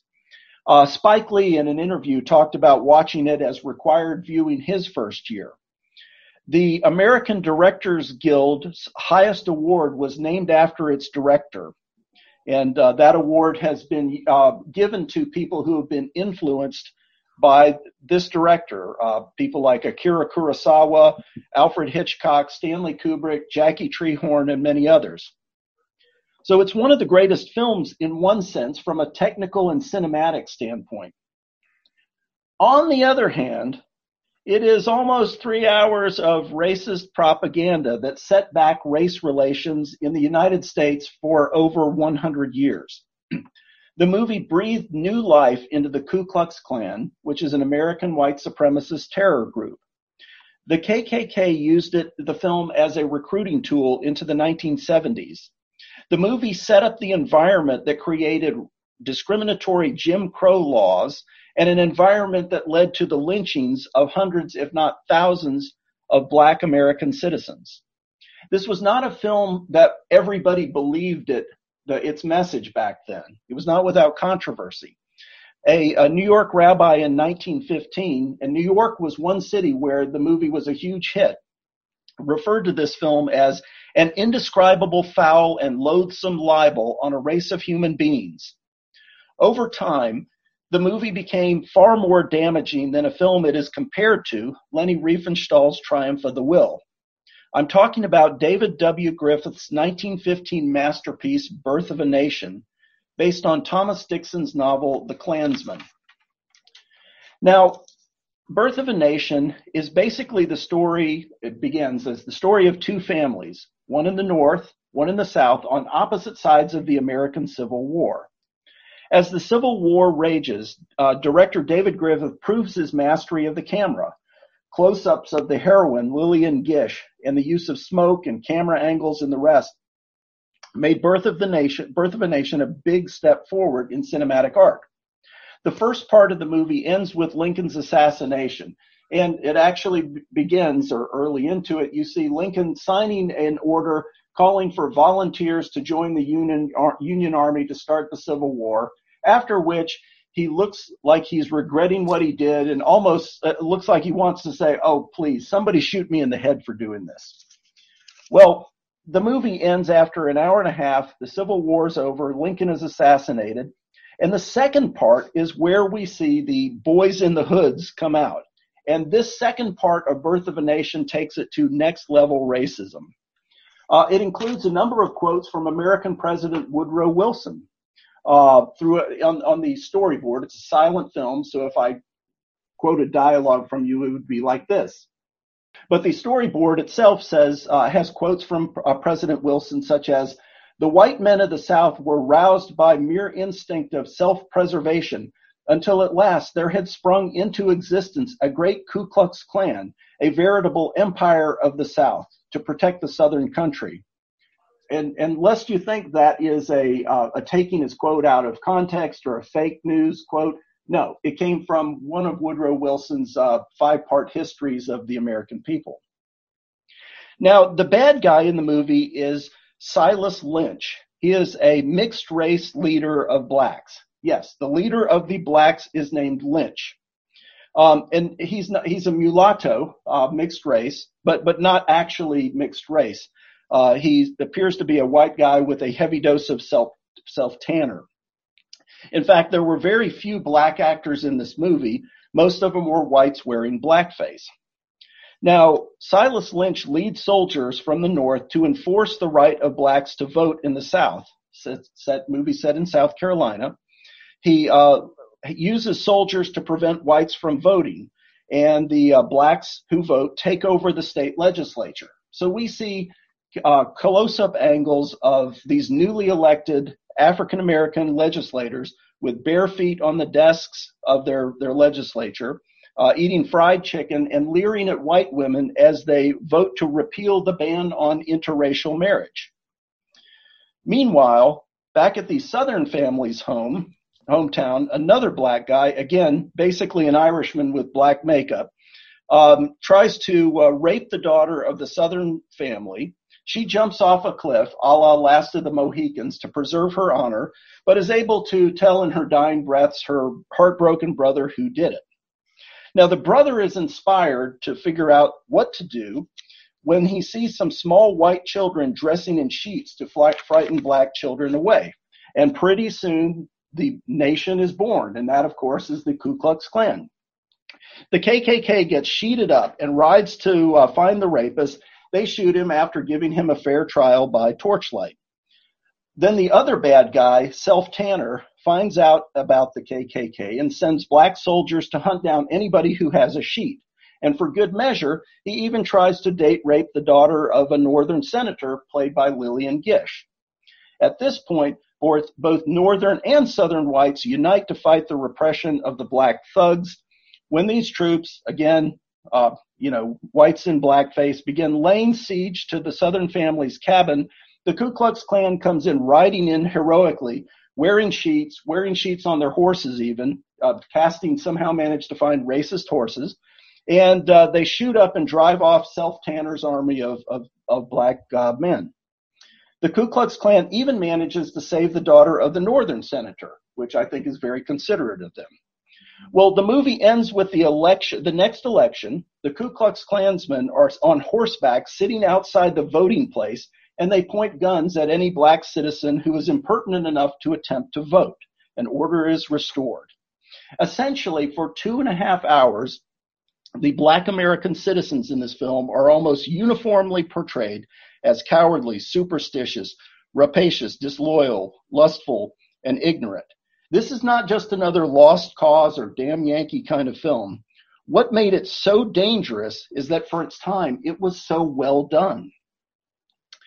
In Washington, it was the first film to be screened inside the White House, as I mentioned, but it was also screened afterward at a Washington hotel to 38 senators, 50 congressmen, members of the Supreme Court, and members of the diplomatic corps who cheered the film. The Los Angeles Times called it the greatest picture ever made. Actress Mary Pickford, one of the great actresses of the silent screen, credited Birth of a Nation with putting the motion picture industry on the map. She said, in fact, many of the movie theaters were built because of the popularity of the feature film launched by Birth of a Nation. In New York City, it was a hit. And in fact, it was such a big draw that it gave rise to a demand for Ku Klux Klan themed merch and parties glorifying the Klan in the same way that Triumph of the Will would do that for the Nazi Party later. In my hometown, in fact, I can almost see the spot from here, 10 days prior to the time the film was released, William Simmons, who was the founder of the modern Ku Klux Klan, an organization that was dying out at the turn of the century, went over to Stone Mountain and he burned a giant wooden cross on top of the mountain to publicize the film. Simmons and his fellow Klansmen dressed in white sheets and paraded down Peachtree Street, Atlanta, firing a rifle salute in front of the movie theater and handing out recruiting pamphlets. 10 years later, these same men and their followers who had grown and grown marched on Washington, and you can Google pictures of KKK march down Pennsylvania Avenue. It was incredibly damaging at so many social levels, and the effects that we are seeing last to this day. So all I can say with, is that the most influential film ever made, according to film critic Ty Burr in The Atlantic, has been one of the most dangerous. We're still living with the repercussions. In 2019, at Bowling Green State University in Kentucky, the Lillian Gish Theater was renamed. They took her name off because of her involvement in that single film. In 1999, the Directors Guild of America Award, its most prestigious award, the D.W. Griffith Award, was renamed. And this was a film that had been awarded to Akira Kurosawa, to Spielberg, to Hitchcock, to so many others. It was prestigious, but because of that one film, the Directors Guild had to do something about it. So, we can talk about a lot of different films that portrayed people the wrong way, that were unhistorical and damaging, but to find one that has had this incredible influence, owing mostly to its high level of cinematic art, made it therefore one of the most effective pieces of propaganda in history. I think it's going to be hard to find a competitor with that. I think everyone in the room is applauding you. It is absolutely repulsive, isn't it, Holmes? Yeah, I mean, I wasn't familiar with it at all. And, when I sat down to watch it on Saturday, and my first thoughts were, thanks a bunch, John. You've just set me a 3-hour silent movie to watch. I can't even polish my Star Wars figures in the background. I've got to properly watch this. And then alarm bells should have rung with the first two title cards you see. First of all, the first one is saying it's got D.W. Griffith's name all over it, and every title card throughout not only has his name, his signature in the corner, but his initials at the bottom. But the first card says only D.W. Griffith's pictures have the name in the corners and the initials at the bottom, which is like, you might as well say only films made by massive racists have DG at the bottom and signature at the corner. The next caption you see just bangs on about censorship. As my son pointed out last night, it might as well have said, I'm not racist, but.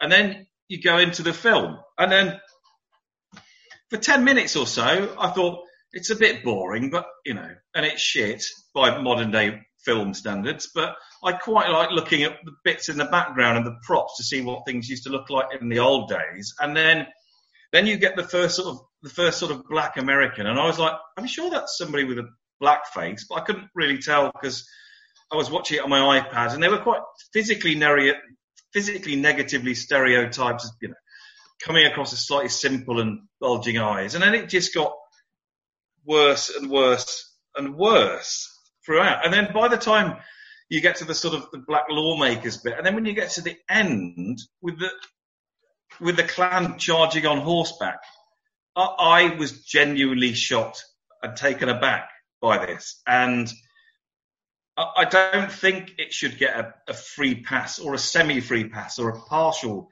free pass because of the technological innovations.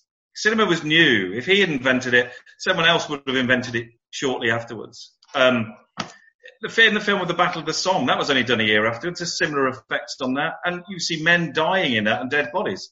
And I found that less shocking than what I saw in this film. I thought it was horrific. Simon, are you familiar with it? Yeah, I'm familiar with it. So, where to begin with this film? So, I absolutely love cinema. I adore cinema. I love going to cinema. You're talking to somebody here who staggered through Abel Gantz's Napoleon and then went and saw it at the Barbican when they were doing it with the soundtrack. And, you know, I've watched this film. This film is a fucking amazing film, piece of art, in the sense of, it's kind of like the first time you see Citizen Kane and you go, oh my God, it is as good as everybody says. It's got all these things in that they throw in. And in fact, you see, up until then, you've seen all the tricks of the trade. And then you watch a film like Birth of a Nation, or you see a film like Citizen Kane and you go, these were the first people to do it. This was how it first happened.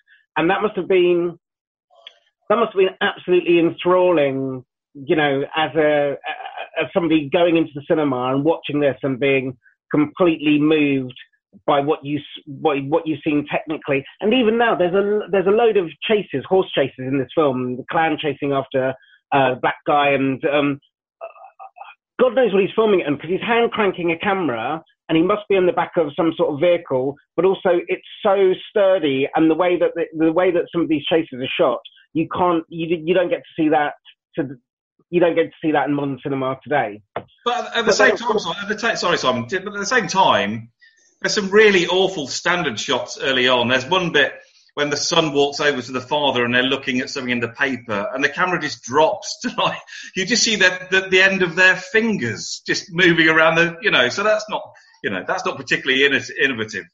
I think it's such a new medium. He's kind of trying everything, and actually what you're left with at the end of it is, 60% of it works. And some of it you kind of go, well, they probably didn't know how to do that then, or they didn't know how to do that, or whatever. So as a piece of cinema, it's incredible. I was invited onto a podcast just before Christmas called Still Any Good, where you watch your favorite childhood movie, and then you revisit it, and they like you to not have seen that movie for ages. And one of my favorite movies was Trading Places.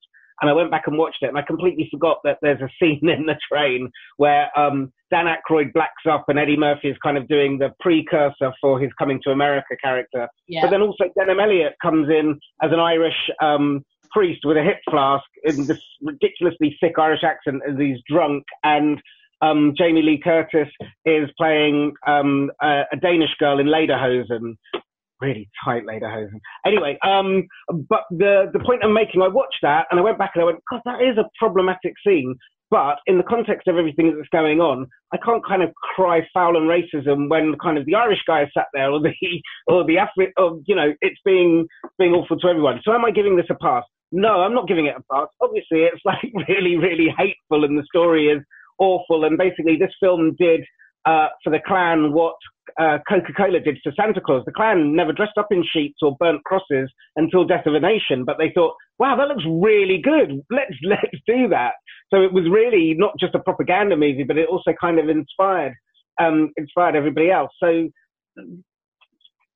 but then can you sort of yank art by the scruff of the neck out of its context and then judge it and completely condemn it? We can do that with Gods and Generals because we know better. At this and the political climate and what was going on and everything else, this is a problematic film that reinforced certain stereotypes, but also it was a film that was completely reflecting the politics of its day. As a piece of cinema and art, you kind of got to give it an 8 or 9 out of 10. The story itself, it's a bit all over the place, and there are kind of 2-3 subplots going on there, but the story is solid. But I don't want to be remembered as the guy who made this the winner. Over to you, Andrew. Well, no, of all the stories he could tell to illustrate these technological advances, he chose that one. He could have chosen any stories. He could have done the US War of Independence and had a pop at the British again. I wouldn't have minded that. I'd have been fully on board with that. But, Now, Holmes, not in fairness, but to complete the story arc, there was such a backlash against Birth of a Nation because at that point, the NAACP, the National Association for Advancement of Colored People, had been formed. It was only 6 years old, and they picketed. There were riots in Boston. and there was a backlash. So it wasn't entirely something where you say, oh, everybody felt that way. So the next year he came out with another big budget feature film called Intolerance, and it was kind of his apology for Birth of a Nation, and it goes through a long span of history of people being oppressed, and so that was sort of his I'm sorry for it. So he ended up directing, I think it was something like 300 films or something, but that is the one that everybody's going to remember him for. Yeah. I think it's like what you're saying, Holmes, is the damage is done with that. John, what you were saying, sorry, is that the damage is done. I think so. And to pick up on the point that John just made, which is very helpful, but, the first film, he was free to choose whatever he wanted to. The second one, I'm guessing there was commercial pressures or moral pressures possibly put on him to make that one. There's the media lawyer in the room who knows what he would have been pressurising him to do. The thing about Intolerance, though, he was already planning it. Intolerance is a much bigger movie, which is why the sets stayed up on Sunset until the 50s. A lot of Birth of a Nation is proving what he was wanting to do in Intolerance. To be fair, he spends most of his time chasing Lillian Gish around trying to get into her pants. But, what Griffiths is doing is that classic director thing of, I'm making a big movie, but my next one's going to be even bigger. And you when you compare the two, everyone says, "Oh, Intolerance is his mea culpa." It's he used it as that, but the fact he was, using Birth of a Nation, which was originally went out, there are still posters and archives of its original name, which is The Klansman.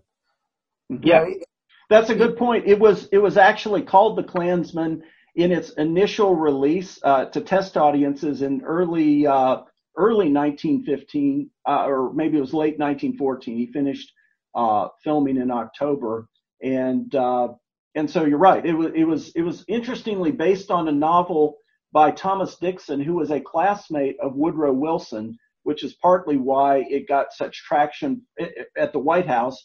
He did a very good job of marketing and knew the first place to go is the White House. Then you can tell everybody else that the president's seen it, and then get it into distribution after that. And they had a different distribution process back then. But I think if we go back to the point that John made earlier on, in that its negative effects can still be felt today. It wasn't like everyone who saw the first film had their prejudices reinforced and then went to see the second film and thought, oh, we were wrong to have this prejudice. You're right, absolutely. I think one of the best uses of it as a teaching aid was in Spike Lee's Black Klansman. So he juxtaposes the Klan watching it and being all rowdy with Harry Belafonte telling the story of a lynching. And it's cutting back and forth, but over the whole thing, you've got Harry Belafonte in that incredible voice talking about the town that they destroyed in 1920. Tulsa. Tulsa. Yeah. And it's possibly the best part of that movie, which is a very good movie on itself, but the way that's played with cutting back to Birth of a Nation and what those supposedly modern people were reacting to, I think is absolutely brilliantly done to show what the power of that film still has, despite its technical achievement. That's true, and as shocking as we might look back at it as being, it was released in the same century that I think all of us were born. So there's that. Perhaps even more disturbing. Right, we have plumbed down to the depths of some really fucking disturbing shit that's come across in historical films.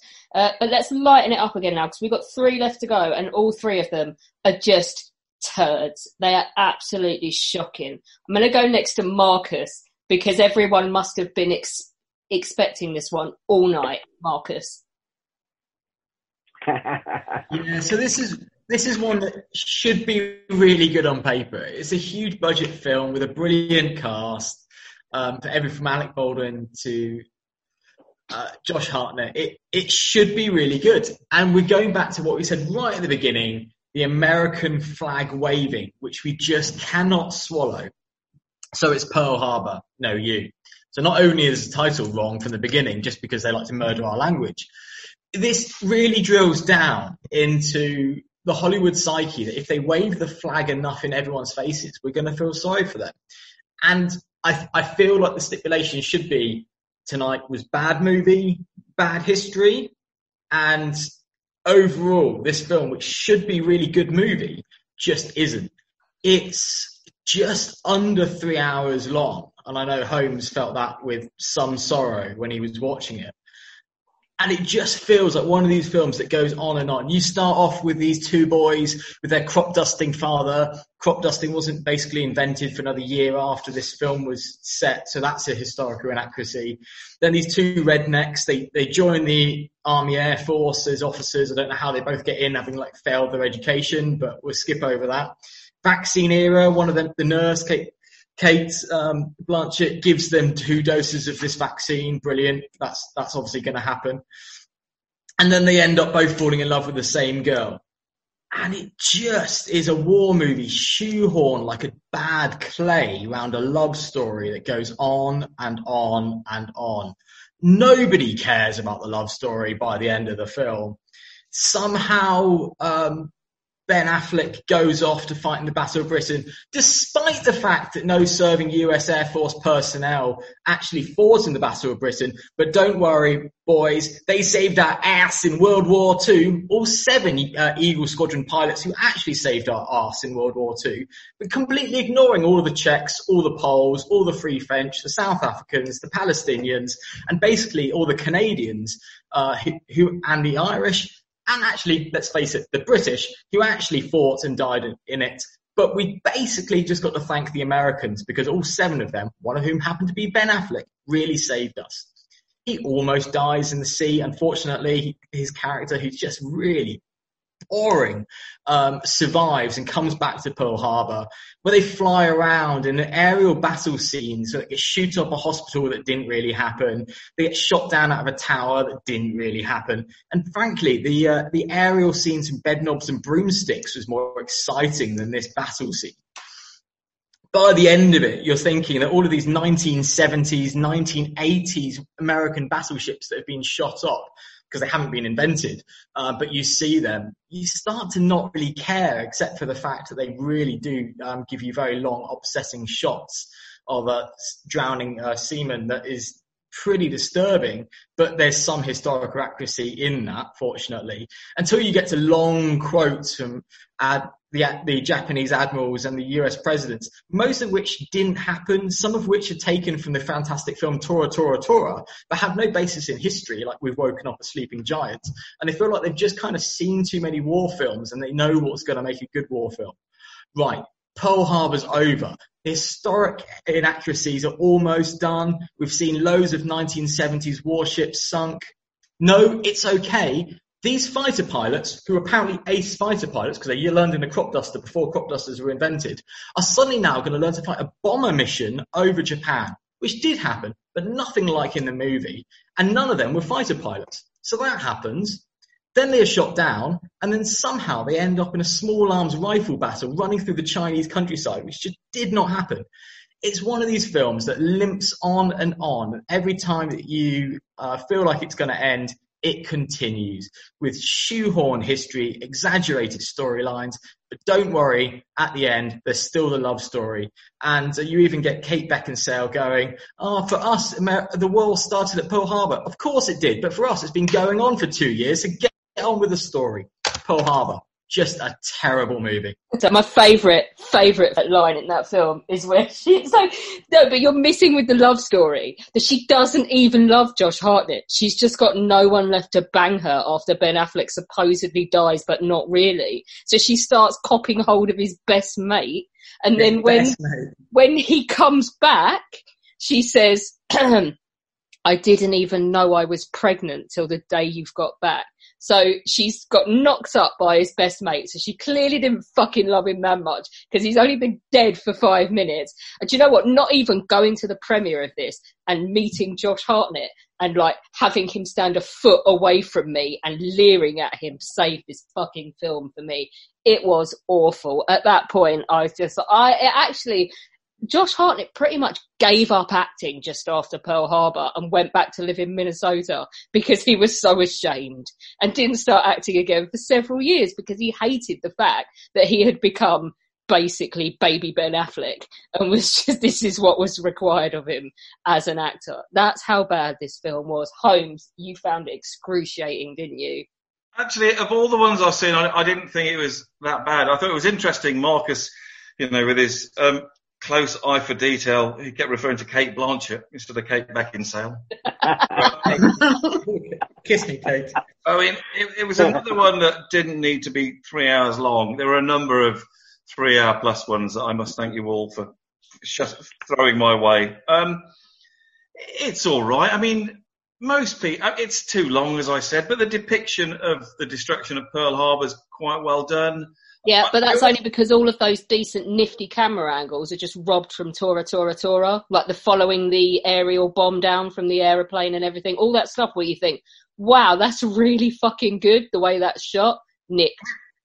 It's still with it. I always, what was slightly odd is that for the first quarter, it tried to be a bit of a comedy. There was a slightly distasteful thing of let's all laugh at the guy with the stutter, for a while, which seemed to be acceptable back in the day. And then they milk injections by Kate Blanchett, according to Marcus, into buttocks far more than they need to in that scene, which there's no real need for that. But I find by the time you got to Doolittle Raid, and I get your point about the historical inaccuracies, but it did happen. I mean, the Chinese firefight might not have happened, but the actual raid is incredibly brave. It's probably a bit pointless in the general scheme. Well, it's just one of those things that I don't believe that anybody from Pearl Harbor flew, and it was a big thing that actually I didn't get onto that was picked up by veterans of both the Doolittle Raid and Pearl Harbor. They were quite offended by it. But the fact they did it is quite an impressive, if ultimately pointless, story. Josh Hartnett looks pleased to die at the end of that film. Have the kid. I'm done. I cannot take any more of this script. And actually, there's a reoccurring theme because, Simon, you're the film buff in. Randall Wallace, he wrote Braveheart, right? Yeah. And he wrote Pearl Harbor. So there's a few scripts of his eking their way into this tonight. Buddies up with Michael Bay a lot, doesn't he? Oh, look, Chris is awake. Yeah, Chris has woken up, yeah. You're right, Chris. It's still Thursday. Yeah. Yeah, so I just wanted to mention that Randall Wallace is coming up a lot because I'm really bitter that as a writer he's actually made a living and he's terrible. We Were Soldiers wasn't that bad. Oh, come on. Let's not eat. Yeah, but that was heavily based on the original text, which wasn't by him. And it didn't involve any brick bashing. Simon, what did you make of Pearl Harbor? So Pearl Harbor, it's interesting actually. I've only seen it twice. And I nearly went to the premiere with you to Hawaii. They had the premiere in Hawaii, didn't they? Oh no, I went to the London one. Oh, okay. So I was still at school, man. I was poor and shit. There was a huge premiere in Hawaii. It cost $5 million, and they actually had it. They all linked hands over the wreck of the Arizona, didn't they? Yeah, and I think they had it on an aircraft carrier or something, and there were veterans there and everything else, and blah blah blah. So this film at the time, I think they kept on saying this is the most expensive film ever made. This is the most expensive. Well, it was the successor to Titanic, wasn't it? It was a couple of years later, and it was the next Titanic, which is why Ben Affleck, hilariously, did what James Cameron did and didn't take a wage. He said he'd take a cut from the film, and then it made fuck all. So at least Ben Affleck didn't get paid. And if there's one good thing about that, no. So Pearl Harbor, it's unlike James Cameron's Titanic. It's interesting you bring up Titanic. James Cameron can write a really good story. The Abyss is a really good story. Aliens is a really good story. Terminator 2, Judgment Day, and Terminator are really good stories. And he's able to eke a great story out of Titanic, as I said before, right at the beginning, where we all know what's going to happen. He's still able to get some dramatic sort of, he's able to get some cachet out of it. And I think that's a mark of a good filmmaker. With Pearl Harbor, we kind of all know what's going to happen, but we don't really know what happened afterwards. And, it's when was it? Was it January, a day that will live forever in infamy that I can't remember? A date. So is it 5th or 6th of January? December 7th. December 7th. December 7th. December 41. So, and it's really interesting. I think there's been quite a lot of stuff about Pearl Harbor afterwards about, was this something that the Americans and Churchill knew was going to happen and they let it happen because it was an easy way for the Americans to enter the war? Obviously, it's not going to touch on that because it's Michael Bay and we can have people invest sweating and stuff. As a piece of film, as a piece of cinema, and the look of it, I've put in the chat that thing about Bayhem. Nobody makes this kind of cinema like Michael Bay, and the actual attack itself, starting from when the Japanese planes come over, and you can see everybody sort of watching them and everything else. The attack itself, that is a really good 25 minutes of cinema. I love it. His mantra is bleach everyone's teeth and blow shit up. Yeah, whilst moving the camera in different ways. Yeah, I mean, he uses exactly the same camera sweeps in Armageddon, exactly the same on Liv Tyler that he uses on Kate Beckinsale. And you know something? I am there for it. I'm there for those kind of, this huge, they come out, they see the planes coming over, there's a kid running along the Michael Bay shoots everything at different times. So sometimes there's a sunset when something's happening in the morning. He doesn't give a shit about any of that. He just wants the best shot. And I think that the actual attack on Pearl Harbor is great. The rest of it is complete and utter tosh. I do not care about Josh Hartnett. I do not care about, it could have been Kate Blanchett or Kate Beckinsale. Who gives a fuck? I don't care. Josh Hartnett's character because he's literally just been used by a skank, but not that much. I'm not that bothered. Well, yeah, the other issue I have, and I think I raised this on the best film podcast that we did, is that there's a lot of films like this which are sort of blokey films, really. Arguably even the Titanic. The story of the Titanic is a blokey film, but they have to always. You see it in Braveheart. We saw it in The Patriot. They have to put in like a romance element. So it's sort of like, or we've got to put something in, to try and get the ladies along to the cinema, or for the ladies that are dragged along by their blokes to go and see this. And a lot of these stories are quite good enough without having these sort of highly fictionalized and fabricated romance elements. Yeah. The stories in the Enemy at the Gate was like that. Yep. Yes, very much so. Yeah. Terrifyingly, yes. Randall Wallace wrote Braveheart, and he wrote this, and he wrote and directed The Man in the Iron Mask with Leonardo DiCaprio. And I shit you not, this is terrifying. He's currently working with Mel Gibson on the sequel to The Passion of the Christ. Whoa. I believe that story has a pretty defined ending. No. They're doing Is it the second coming of the Christ? Jim Caviezel's coming back for more. Clive, did you say it's called The Second Coming? We've done Caligula. Right, okay, guys, we have got two left. We've got me and we've got Charlie. Charlie, I'm going to let you go first because you picked an absolute fucking stinker, and we're going to Tudors, aren't we? Oh, yes, we are. I'm reminded with this film of the best film review that I ever read, which was for Judge Dredd. And the review was, looks good, smells of wee. And that has stayed with me for years. So The Arthur Boleyn Girl was released in UK cinemas in 2008, and boy, was I excited. I thoroughly enjoyed Philippa Gregory's book of the same name because I'm a grown-up and understand the difference between historical fiction and accepted historical fact. And the trailers lured me in to what promised to be a lavish Hollywood treatment of the source material. I couldn't have been much more disappointed if I was trying. Having forced myself to rewatch this absolute ham sandwich of a film today, so I would be, have it all fresh in my mind, I'm struggling to think of a worse film, let alone a worse supposedly historical film. Natalie Portman as Anne Boleyn and Scarlett Johansson as her previously forgotten sister Mary. How delightful. How perfectly cast from the book. Mary is all soft and blonde and naive against Anne's hard, dark schemer. And those costumes, glorious. I've seen them in exhibitions. They're exquisite. Oh, my goodness. Then there's the supporting cast. The first players we see are Mark Rylance and Kristen Scott Thomas. Dame Kristen Scott Thomas. Then there's Cumberbatch, Redmayne. Hang on, are these all Oscar winners and nominees? This has got to be good, right? No, wait, what? They've cast Eric Bana as famously ginger Henry VIII. Perhaps not great physical casting there, but surely the budget could stretch to a wig and a beard. No? Okay, right, brunette Tudor. I suppose my disbelief can suspend itself so far. And I do want to be fair to the film. Many of the more contentious historical inaccuracies do come from Philippa Gregory's book. For example, Mary Boleyn was more likely to have been the elder of the sisters, but she's been written as the younger. We don't know this for sure because, who bothered to mark down when girls were born? It's not really that important. Her time spent in the French court as a child has been overlooked, as have the rumours that she was the French king's lover, hence why Henry chased her, because he'd heard she was good to go.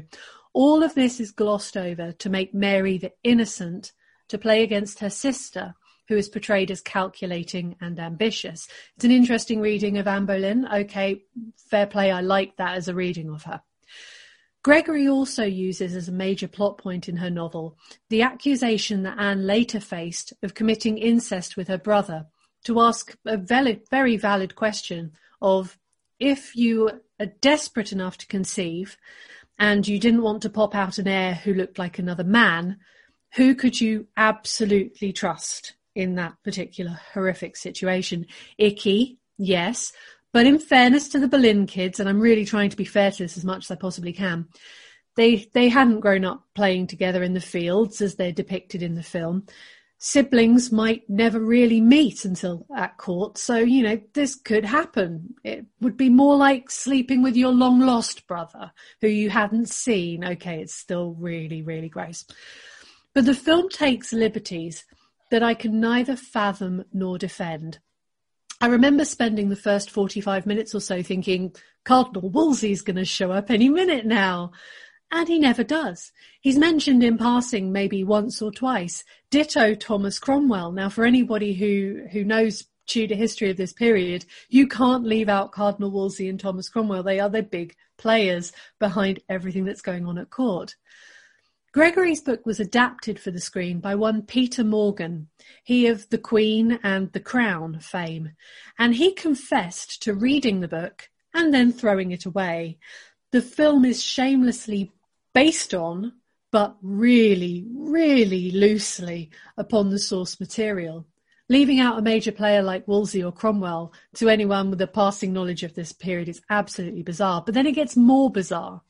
So enraged with having to divorce his wife, Henry rapes Anne and she conceives Elizabeth.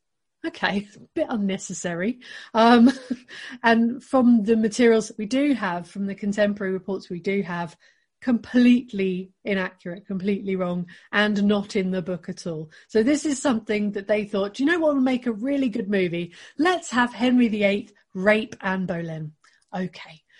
What irritates me so much about this whole thing is that the written source is so much better. The story is better. The history is even better than that. And I'm not throwing shade at Philippa Gregory in any way because I adore her work. I've been to see her speak. I've even gone so far as to ask her to write about the women of the Stuart courts. She told me it wasn't her area of interest. She signed my book. I went off and started writing my own. She's an inspiration to me. I believe that historical fiction is very important when we're exploring the lives of women and other marginalised people where we don't have things like letters, we don't have records, we have nothing of their lives remaining save the fact that they lived and that they were the daughter of, the wife of, the mother of. And a novelist can explore questions that the history throws up, such as this issue of incest. We know Anne was accused of it, but no one can ever know truly whether or not she actually did it. With all this leeway that I'm giving, with all of this suspension of my disbelief, all my willingness to explore a theory about a historical figure that can in no way be proven even by the loftiest historian, why then is the other Boleyn girl such a turkey? The script's clunky, performances are trite, the history's appalling, and watching it today, I can only beg for someone to cut off Anne's head and put me out of my misery. Well done. Holmes, you hated this, didn't you? I did, and this was one of the first ones that I watched, so I wasn't perhaps as jaded as I was by the time I watched some of the other ones. I mean, on paper, the cast is good. It looks really good. It's amazing. Peter Morgan has done some amazing things. The Crown, and I really love the Damn United that he did. I even like Rush, even though I hate Formula One. this was all. I mean, I was slightly worried because I hate Henry VIII, as I already said. He was just like a spoiled man-child undergoing a midlife crisis. And the decisions he made affected our country for hundreds and hundreds of years, even though they weren't driven by any particular philosophy. But it was really, really dreary. It was just boring. I was giving it my full attention. It was one of the first ones I watched, but like words were coming out of my telly and just bouncing off my face. They weren't going in. So it made it really hard to follow. I mean, I watched it in 2 bits because at one point I was so bored I had to turn over and watch Arsenal West Brom. That's how fucking bored I was. It was terrible. And then the Eric Bana point you mentioned is so true in that it's boring, you're not really following it, and then you're like, why is Eric Bana turned up dressed as Henry VIII? It's not his acting performance or anything, it's just, he just doesn't look right in that outfit. He's too tall, he's too thin, it's just odd. I mean, I think the problem that we've seen with a number of the ones like these tonight, like Sense and Sensibility and Shakespeare in Love, and I think they think if they've got a bit of source material and they chuck a load of money at it, that's it, job done, it'll be brilliant. And I think, you know, there are films that are period films that can be done well. Elizabeth is quite good, both of those. The second one's terrible. That's the first one, The Darkness. First one's brilliant. I can even forgive Eric Cantona in the first one. I still think both of them are better than this. And I think one of the problems is as well is that they do all those things that I've just said and think they've done enough. But I think you need to have love for the subject as well. If anyone saw the Armando Iannucci, David Copperfield film, you can tell he loves that. And it shines, it comes off like every shot. And I don't think these have that. I think there's an element these days of studios thinking, we've got the right person writing the script. We've got the right people on board. We've chucked loads of money at it. It can't fail. Whereas actually, you know, I think people are looking to make films purely in terms of profit terms rather than pieces of art that people want to go and see. Welcome to Hollywood, Holmes. Sorry, that's not new. Apparently, Philippa Gregory has now said that she doesn't want any more of her books to be translated to the screen after her experience with The Other Boleyn Girl and then with later on The White Princess, which they made this awful series of, because they did The White Queen, the BBC did The White Queen, and they did a brilliant job of it. I mean, again, you've got to condense, I think they've condensed 3 books down into a series, but they did it with love and they did it well. I mean, the thing with Hollywood though is no film is guaranteed to be a hit. And we've seen some films look like surefire hits and they're failures. So why not set out and try and make something decent that people are just going to like each time? Simon, if only it was that easy. Yeah, I've seen this film, and this film, it's really dull. It kind of, for so much that is supposed to happen, well, for so much that is happening in this film, it doesn't feel like anything happens in this film. And it sort of feels like a film that's been made by consensus in the sense of, you've got like these 2 beautiful women, Scarlett Johansson. The camera loves Scarlett Johansson, and if you remember the girl with the pearl earring, Scarlett Johansson looks good in period costume. She looks good in in anything. Simon, stop talking about Scarlett Johansson. Just stop talking. You can hear you know, you kind of girl. Sorry. The Other Boleyn Girl, that's where you were. That's where I was, yes, indeed. Go back to Scarlett. I think that do you remember they did that Henry VIII with Ray Winston? And you just go, that's an idea that you talk about in the pub. You don't go and do it.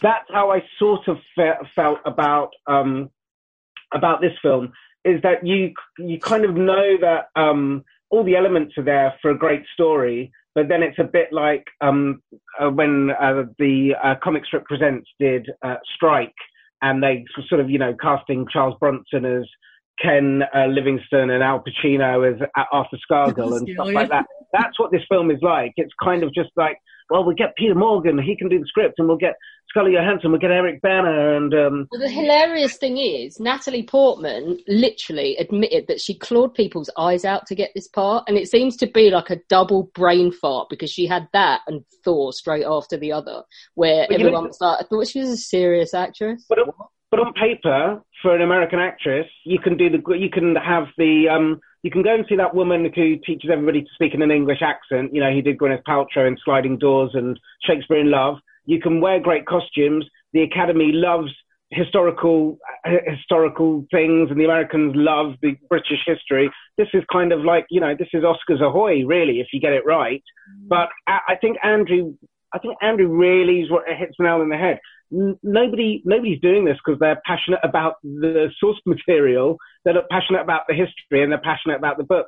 And as such, it's not even a great looking turkey. It's just kind of a soulless turkey. We come down to the actual the film. I don't really remember anything about the film looking. This film could look like any other film. Nothing about this film. I remember Eric Bana gets his arse out. Okay. And I thought, there's no way that's Henry VIII's arse. I know Henry VIII's arse when I see it. And it's also largely shot in Ely Cathedral, which everyone should visit because it's always. Wait, what? He gets his arse out in Ely Cathedral? Everyone gets their arse out in Ely Cathedral. It's something we do. But it always doubles for Westminster Abbey in any sort of costume drama. It's the most beautiful, beautiful place. You should go and see it. It's always you point the camera at some of our historical buildings, and you're always going to have something that looks good on camera. But technically and everything else, this is just meh. And then the performances and everything else, and the script and the dramatic, there's nothing there. Historical inaccuracies, I guess do you blame the film from that when the source material itself, just for the point of the... Yeah, the difference with that is that the source material took liberties, but it was faithful to the history. So, right. For example, things like these big characters who were left out, who are major political players, for some reason the film thought they weren't needed, but in the book, of course, they're there. Where the book takes liberties is in things like, we don't know if they committed incest, so I'm going to leave that as this real open question. It's not described in the book. It doesn't actually happen in the book, but it's very heavily implied that she may have been that desperate that she did it, and it makes you think, well, you know, okay, that's plausible. But also, I mean, I don't really know the history that well, but it seemed to be suggesting in the film that the sort of breaking with Rome was almost Anne Boleyn's idea, and she pushed him into it, which I was like, surely, given the time that men involved in this decision, you know. Oh, she goes full Lady Macbeth. She's like, you know what you should do? Here's an idea that I've not read anywhere else in Europe. You should break with Rome, and that'll do it. And it's entirely bizarre. Okay. Because the history is so good. It's so interesting, and it's so rich. Why do you need to write a crap film? And you've got actors of this caliber, and you know, all the beautiful sets and everything looking so good. You have to blame Peter Morgan for this. It has to be his fault that he did not adapt that book well enough to make a compelling film. It's Scarlett Johansson, I feel sorry for. If only someone was on hand to comfort her. Oh, I know. She probably could have done with a hug. Apparently Mark Rylance was furious. Apparently he was like stomping around on set. He was like, why am I making this shit? This is bad. On that note, let's talk about Ben Miller, because this is the last one. No, Matt, it's not From Hell, because do you know what? I looked at From Hell and I found that film, and it's shit. It is really shit. You talk about taking liberties with history. Not only is it badly acted, it doesn't just take liberties with history, it shits all over it. It's as if Jack the Ripper wasn't quite exciting enough for the people that made it. But no, I actually have gone a different way, because I discovered, like, no one's been to a cinema. We're talking about films. When was the last time anyone set foot inside a cinema? There are no cinemas anymore. What do we have? We have Netflix. And what has Netflix given us in the last few weeks? It's given me a headache, that's what, right? I am gonna, because this isn't a film, this is 8 hours of agony. The brain behind what I'm about to crap all over is a big brain. It's Shonda Rhimes. I'm loath to say anything bad about the woman who gave me Grey's Anatomy and Christina Yang. When I was a young, impressionable and miserable girl working in a bar, she gave me a character who didn't give a damn if she was pretty or liked by the boys, who knew what she wanted and went out to get it, trampled everyone in her way, and even wore a fucking nappy to work if it got her ahead. Christina taught me that girls who don't fit the mould are the ones that win. She taught me I was not the only sarcastic, brainy and cynical one out there, and that I should own it. She taught me, I'm pretty sure, how to do open heart surgery if the need ever arises, and she taught me how to dance it out. But Shonda also gave us How to Get Away with Murder, which deserves a whole rant of its own, and Scandal, which showed much promise, but then, well, scandal indeed, where a political message trumped all semblance of believable television, where in the act of proving, in inverted commas, that a black woman could run Washington, she was simultaneously having the same woman turn to mush every time the rich, powerful white man snapped his fingers. We had a plot that looked like it had been packaged up, dropped from a great height, peed on by an angry tramp, then his dog, then set on fire before it was finally delivered to the hands of the actors who were supposed to make it work. And Bridgerton, I'm afraid, is more of the same. Shonda, girl, you've let us all down. What can this television giant give us, girls? She can give us 8 hours of sexist crap that would see Emmeline Pankhurst roll over in her grave and drown in her own vomit. That's what. There's the message, it has a message, that ethnic minorities can have lead roles in period pieces if the showrunner is a big enough deal. Were it not for the novelty of having persons of colour, one colour because this axe only grinds one way, in leading roles in a costume drama, along with gratuitous and pretty unconvincing shagging at every turn, this would have been blissfully anonymous. As it is, my eyes have barely stopped bleeding. As a historical representation, it is woeful. It's not just lazy, it's bone idle. Someone in an office went, let's do Jane Austen. People love that shit. And someone else went, yeah, but let's add sex and minorities. And there endeth any allusion to the fact that this was set at the turn of the 19th century other than a lack of cars and smartphones. There's not a single mention of any history. Nelson, no. That pesky little fella Napoleon, no, because then, someone behind this drudgery might have actually had to pick up a book. It's not just lazy, it's sexist. Daphne is such a sap that she needs a man to tell her how to flick her bean. I'm not joking. And her maid to tell her how babies are made. Women in this nightmare reality are there to look pretty and spawn. They have a worse lot than in actual historical reality. And yet this is being touted as progressive, which if you were creating a better world, you might have wanted to address at least that in some part. These women are literally defined by what male characters can afford to buy for them and how they intend to find one of these men. They've created a world where a girl can't even go for a breather in the garden for risk of bumping into a perfectly innocent penis, fully clothed and having herself ruined. Now that's a message and a half for the girls. But whatever, it's about entertainment, right? The plot. Jesus wept. So the first third of this revolves around the nonsensical idea that Daphne and Simon, two more uninspiring names you could not have thought of for a period drama, Simon, for a period drama, they have to pretend to be in love. Seriously, there's no justification for it at all. As far as she's concerned, it's to make other men notice her, right?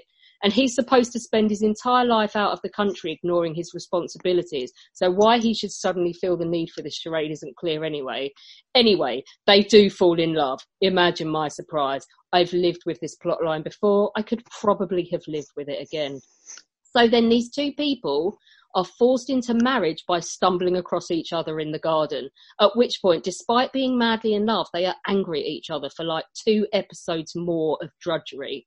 Then basically the plot is done with half the episodes left to go because they're married. So we launch into this utter bore fest about a poor little rich boy and is agonising about whether to pull out or not. No, I'm not joking. He tells her he can't have kids, which despite it being the 18th century or 19th century, we're given no justification for. I, for one, assumed his knob had been severed in a hideous accident until the gratuitous shagging started. No, it just turns out that he didn't like his dad, who left him the title and the infinite money and all the other trappings of wealth, and had sworn that the line would die with him. Cue raging, stropping and hair-pulling when Daphne finds out from her presumably slutty, seeing as every woman without a title in this dross, maid, who tells her how sex is supposed to end. This lasts for 3 episodes. They're still madly in love, but they're going to live apart because well, because they're all signed up for 8 episodes and we need to string this out a bit longer. And then randomly before the end credits, well, we jump forward 9 months and she has a baby. Wait, what? Were they hoping for a 12-episode order and they just dumped the others in the bin? Don't even get me started on the side plots. Polly Walker, I love her. Trussed into a corset and panicking about where her dress allowance is coming from. There's an array of blokes with ever more extravagant quiffs shagging their way around London, variously moaning about the burdens of being disgustingly rich and about the fact that life might throw up a tiresome responsibility or two in exchange and constitute an interruption to their philandering. But it gets worse. Even as a piece of alternate history, it is shallower than tooting Lido in a drought. In fact, it's a racially insulting shit show. Asian lives don't matter, brown lives don't matter, which as a brown person is really beginning to get my goat across the board. For the purposes of this, we're supposed to believe that George III's Queen was the fairest skinned black lady you've ever seen in your life, and that instantly race barriers then melted away and Britain is now a multicultural society. To make this work, all the actual minorities that could have been portrayed here have just been deleted from history because it makes a better picture on screen. You honestly would have just been better off not referencing anyone's skin colour in this at all, because it would just be as bland as everything else and nobody really cares, and it would have been fine. But because they've made this minimal effort is wasted explaining this seismic change concerns how the characters are going to make sure that nobody takes this power away from them again. That's literally the only reference to it, which is what makes it so insulting. Wrapped in silks and sipping champagne, obsessing over nonsensical gossip magazine, they're not in the least bit concerned for anyone else. At no point does any one of them mention, let alone express any distaste for, you know, the slave trade, which is still going on at this moment. You'd think if you were a black man and a duke in 1804, you might have at least wagged a finger in the general direction of the Atlantic in between social functions. But let's go below stairs. Any woman who isn't part of the aristocracy in this farce is a promiscuous slutbag, shoehorned into the plot vagina first, be it the filthy opera singer looking for a meal ticket or the pregnant wench trying to con a potential husband before her baby bump begins to show. Sorry, I'm so angry. It takes about 6 episodes before you otherwise see a representation of an actual poor person. And then they may as well have been shat out of a UFO carriage driven by Elvis and pulled by the Loch Ness Monster for how they are regarded by the main characters. Yes, arseholes, these people all over your land work their fingers to the bone so that you might fund the party season. They don't like you. Join the dots. Ladies and gentlemen, I give you Bridgerton, television progress indeed. A lazy, sexist, mildly racist, elitist, intellectually insulting, shallow clusterfuck of epic proportions, hiding behind expensive outfits, shiny lights and string arrangements of Taylor Swift songs. A clusterfuck that rewrote history and still cast the fat ginger girl as the one who would die without ever knowing the touch of a man. She does, at least, have the last laugh over all the other fuckbags, even if she's going to die shriveled, unattractive and alone. She was the single person in it with any remotely endearing quality, apart from Ben Miller, who lurked in the background looking like he wanted to kill himself and his agent, a voice like the plague. Okay, I'm done. I'm done, right? Well done.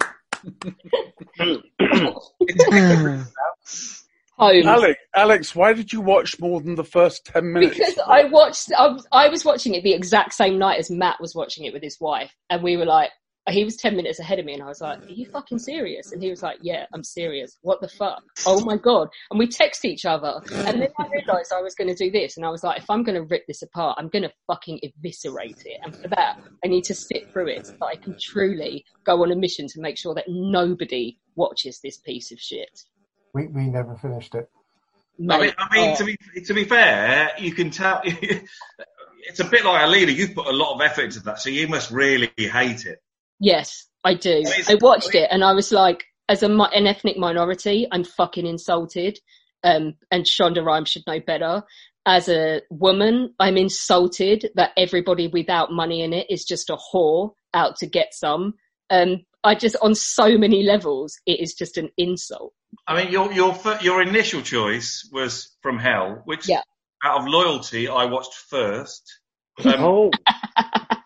So I will say, I'll briefly gloss over. I thought the first half was terrible. It was like amateur dramatic Victorian EastEnders with people just going, just wet my whistle before I go back out on the game, that type of stuff. Yeah. It was the bit where Heather Graham started skipping around the Irish Hills at the end that I literally got up in the cinema. I went, fuck this shit, and walked out. Yeah. The second half when he's investigating it, I thought... the last shot. I know. I was like, I'm not watching. I know there's only 5 seconds left. That's it. I'm leaving now. I want everyone to see me. Get up. I was on a date, and it was kind of like I didn't want to look like a weirdo, but I got up. The idea of you shouting "fuck this shit" as it goes, the credits start rolling. But the second half, I didn't think was that bad. And then you told me yesterday. You told me a couple of days ago that I had to watch this, so I've watched an episode and a half, and I hated it. I really hated it. That's about how long Matt lasted, even out of fealty to his wife. He couldn't. I mean, it was in my wife's defence, who stood here next to me listening to you. Hi, Wendy. No, she's gone now. She just nodded and went good night. We got about 3 episodes in before the marital rape scene, and then we decided that was probably enough. Yeah.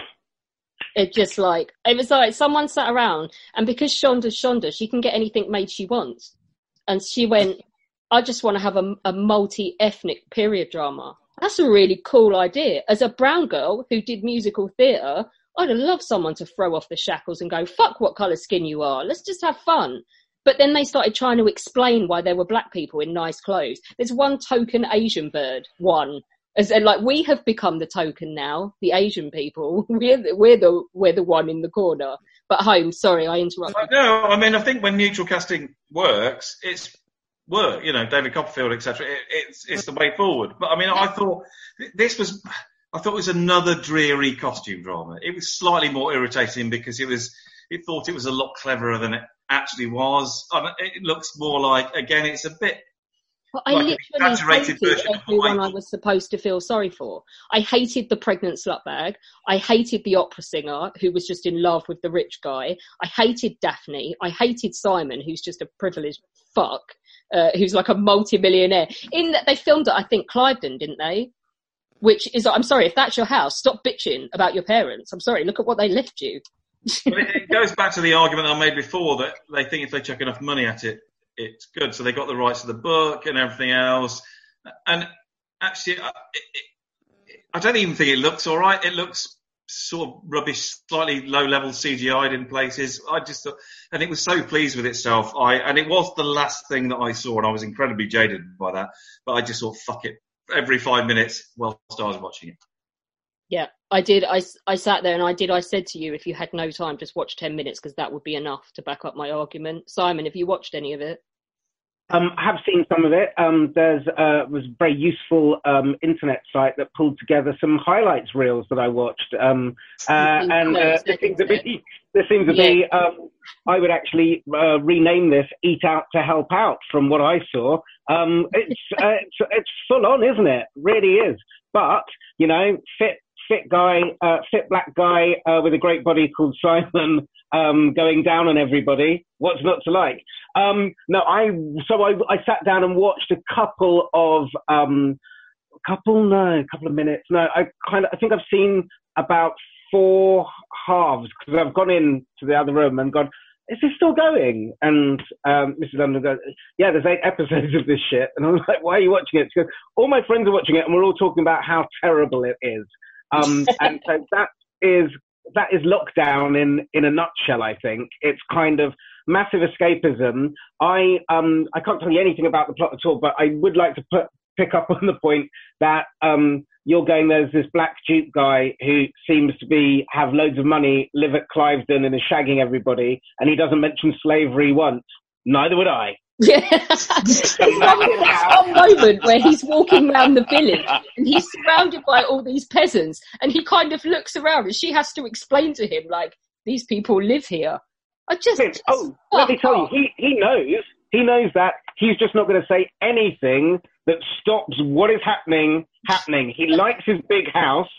He's learnt to breathe through his ears and everything's going well. There's no way that brother is going to, like, I'm Screw serious. that up. If people Yeah, had don't rock the lives boat. and people were allowed out of their houses, no one would be watching this Is shit. this like from America where there's the black guy in all the white clothes and the white car with the white hats, and you're just like, that's me? He's a guy. He's like Snoop Dogg, but in 1804, basically. Brilliant. One thing I would say about this, the bits that I have seen, it's not innovative, but I always do like it when it happens. Why not use a contemporary soundtrack for some bits and pieces? And I think the soundtrack on this, the bits that I've seen, some of it's been quite good. And I did download a couple of songs that when I walked in that I heard from it. And I thought, this is the thing. If you've done 8 hours of that and you've spent hundreds of millions, because that's what it cost to make this, and all anyone is talking about the fact that you did some nifty string arrangements of some contemporary music and that the guy is black, then you've missed it, really, haven't you? You've missed the mark. You know why it is a kind of slightly missed. The thing, just to be serious for a second, why it is slightly, there's no reason why you can't have a Mills and Boon bit of escapism with, as you say, a colourblind cast, and then maybe teach a few people who wouldn't watch this stuff normally a little bit about history, so that when they leave it, they leave maybe with they've accidentally learnt something. You know what I mean? Just for once, we don't have to have Love Island on, and we can feed this to people who want to see it, and they can go away afterwards and go, Did you know that there was William Wilberforce was against slavery? Fuck, where did that come from? I don't normally talk like this.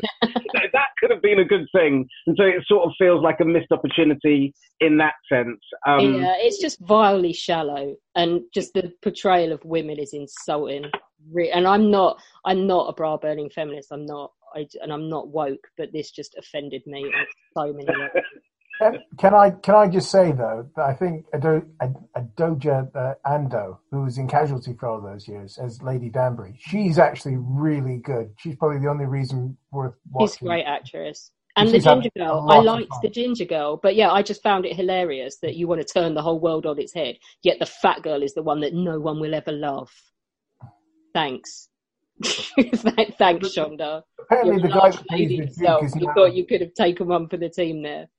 Apparently, the guy that plays the Duke is now top of the betting for Bond. Yeah, I saw on a Daily Mail alert the other day. Yeah, he's going to walk into several roles that would have been earmarked for Chad Boseman, I would think. Yeah, cock first. Yeah. Right, okay. Do you know what? We are at like 4 hours, people. 4 hours. So while the judges quickly work out their top three, you lot have been hilariously fun going around the room talking about your favourite porno alternative film titles for some of the things that we've been talking about today. So I'm going to go around and get your favourite porno version because you've all contributed. Let's go to the smuttiest person in the room first. Kit, what's yours? I'm going to go for one that actually, we mentioned it, but it isn't on the list. I'm going to go for Shaving Ryan's Privates, which is an all-time classic. Excellent. John, you must have come up with a good one. Knobs and Generals. Yeah. but in typical format, I screwed up the British slang and misspelled it. So I love that you thank you. Shout out to Kit for correcting how knob in this sense is spelled. I like to get my knob straight. You changed your username to Roman Polanski as well, which is quite amusing. Matt, what about you? I struggled with this one. The best I could come up with was Doing the Other Berlin Girl. Simple yet effective. Charlie? I didn't get the assignment. Can I say Deep Throat Impact? Thank you. Deep Throat Impact. Clive? Yours was... Okay, well, I went for a few just to kind of try and get as much coverage as possible. Pearl's Ardour, United Passions, Blattered Splatter, or finally, Girth of a Nation. Clive, that's not porn, that's Victorian erotic fiction. that's what Clive brings. Any porno? Beth? Oh, mate, I'm not very good at this kind of thing. The best I could come up with was Shakespeare in Heat. That was about the best I could come up with. It's a bit shit, though. No, wait, Chris? I'm usually really good at this sort of thing, but my brain is complete. I'm trying to think of some kind of Titanic porno, and I just can't think of anything other than the joke about going down on Kate Winslet with 1,000 seamen. But I can't. No, can't think of anything. Storman?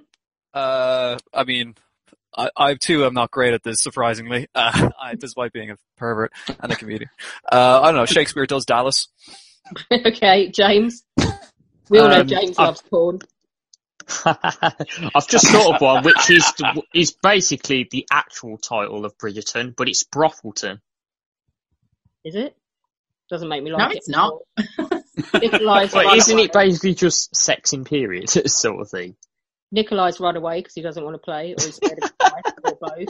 Marcus. Yeah, I had Shakespeare in Heat 3, which is how all great pornos are. You can never find the first two. And then the other Boleyn Girls on Girls was a good mention.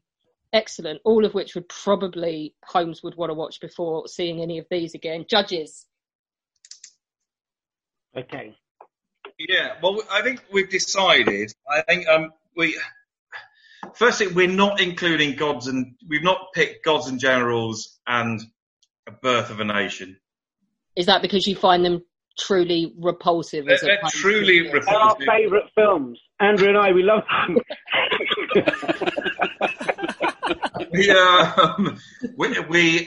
We're not picking them because they're awful, and if we were picking on political reasons, we'd pick those.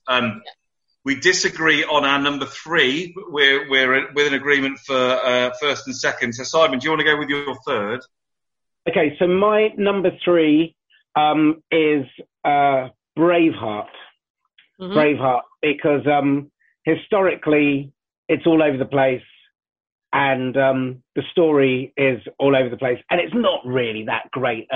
Best director, really? No. Yeah. What was your number 3? My number 3 was The Other Boleyn Girl. Okay. And number 2? Number 2, I'm now desperately scrolling through my... Sorry, bear with me. Simon, can you remember what we agreed for number 2? I can remember number 1. I thought that your number 3 was going to be Shakespeare in Love. I thought that was your number 3. It was. I messed up. Yeah, my number 3 is Shakespeare in Love, and number 2 is The Other Boleyn Girl. Okay. Unanimous decision. Moved up a place. Those two confused. and number 1 is Caligula. Boom! Look at Clive. Oh. Clive rolls out the Cockney accent, this time for a Roman emperor, and wins again. Clive's masterpiece theatre. Kudos to Clive for watching the director's cut, the extended cut, and the other cuts that and the 40 hours of non-simulated sex. Yeah, and then we wonder why he has a power cut midway through recording. Guys, thank you so much. We really have been here for 4 hours now. Next week, we're going to do Honour to John, our Yank in the Room. And actually, my mama Wendy might be coming to play as well from Arizona, because we are going to mark the inauguration by hell or high water, even if they have to do it in a bunker, of Joe Biden, by deciding who is America's worst ever president. The T word is banned because it's no fun. If you get anyone living, you're shit. We know that. So what we did was ban anyone who was still living. So it is going to be a history debate and not just a rant about Donald Trump. People's choices are really good so far, and I am quite surprised by some of them. So it's going to be really exciting. We've had a few bun fights already over who gets to do who. So join us for that.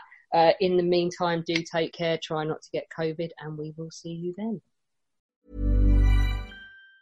Want flexibility? Take yoga. Want flexibility with your health insurance? Check out United Healthcare Insurance Plans. Underwritten by Golden Rule Insurance Company, they offer flexible, budget-friendly medical, dental, and vision coverage that may be right for you. More at UH1.com.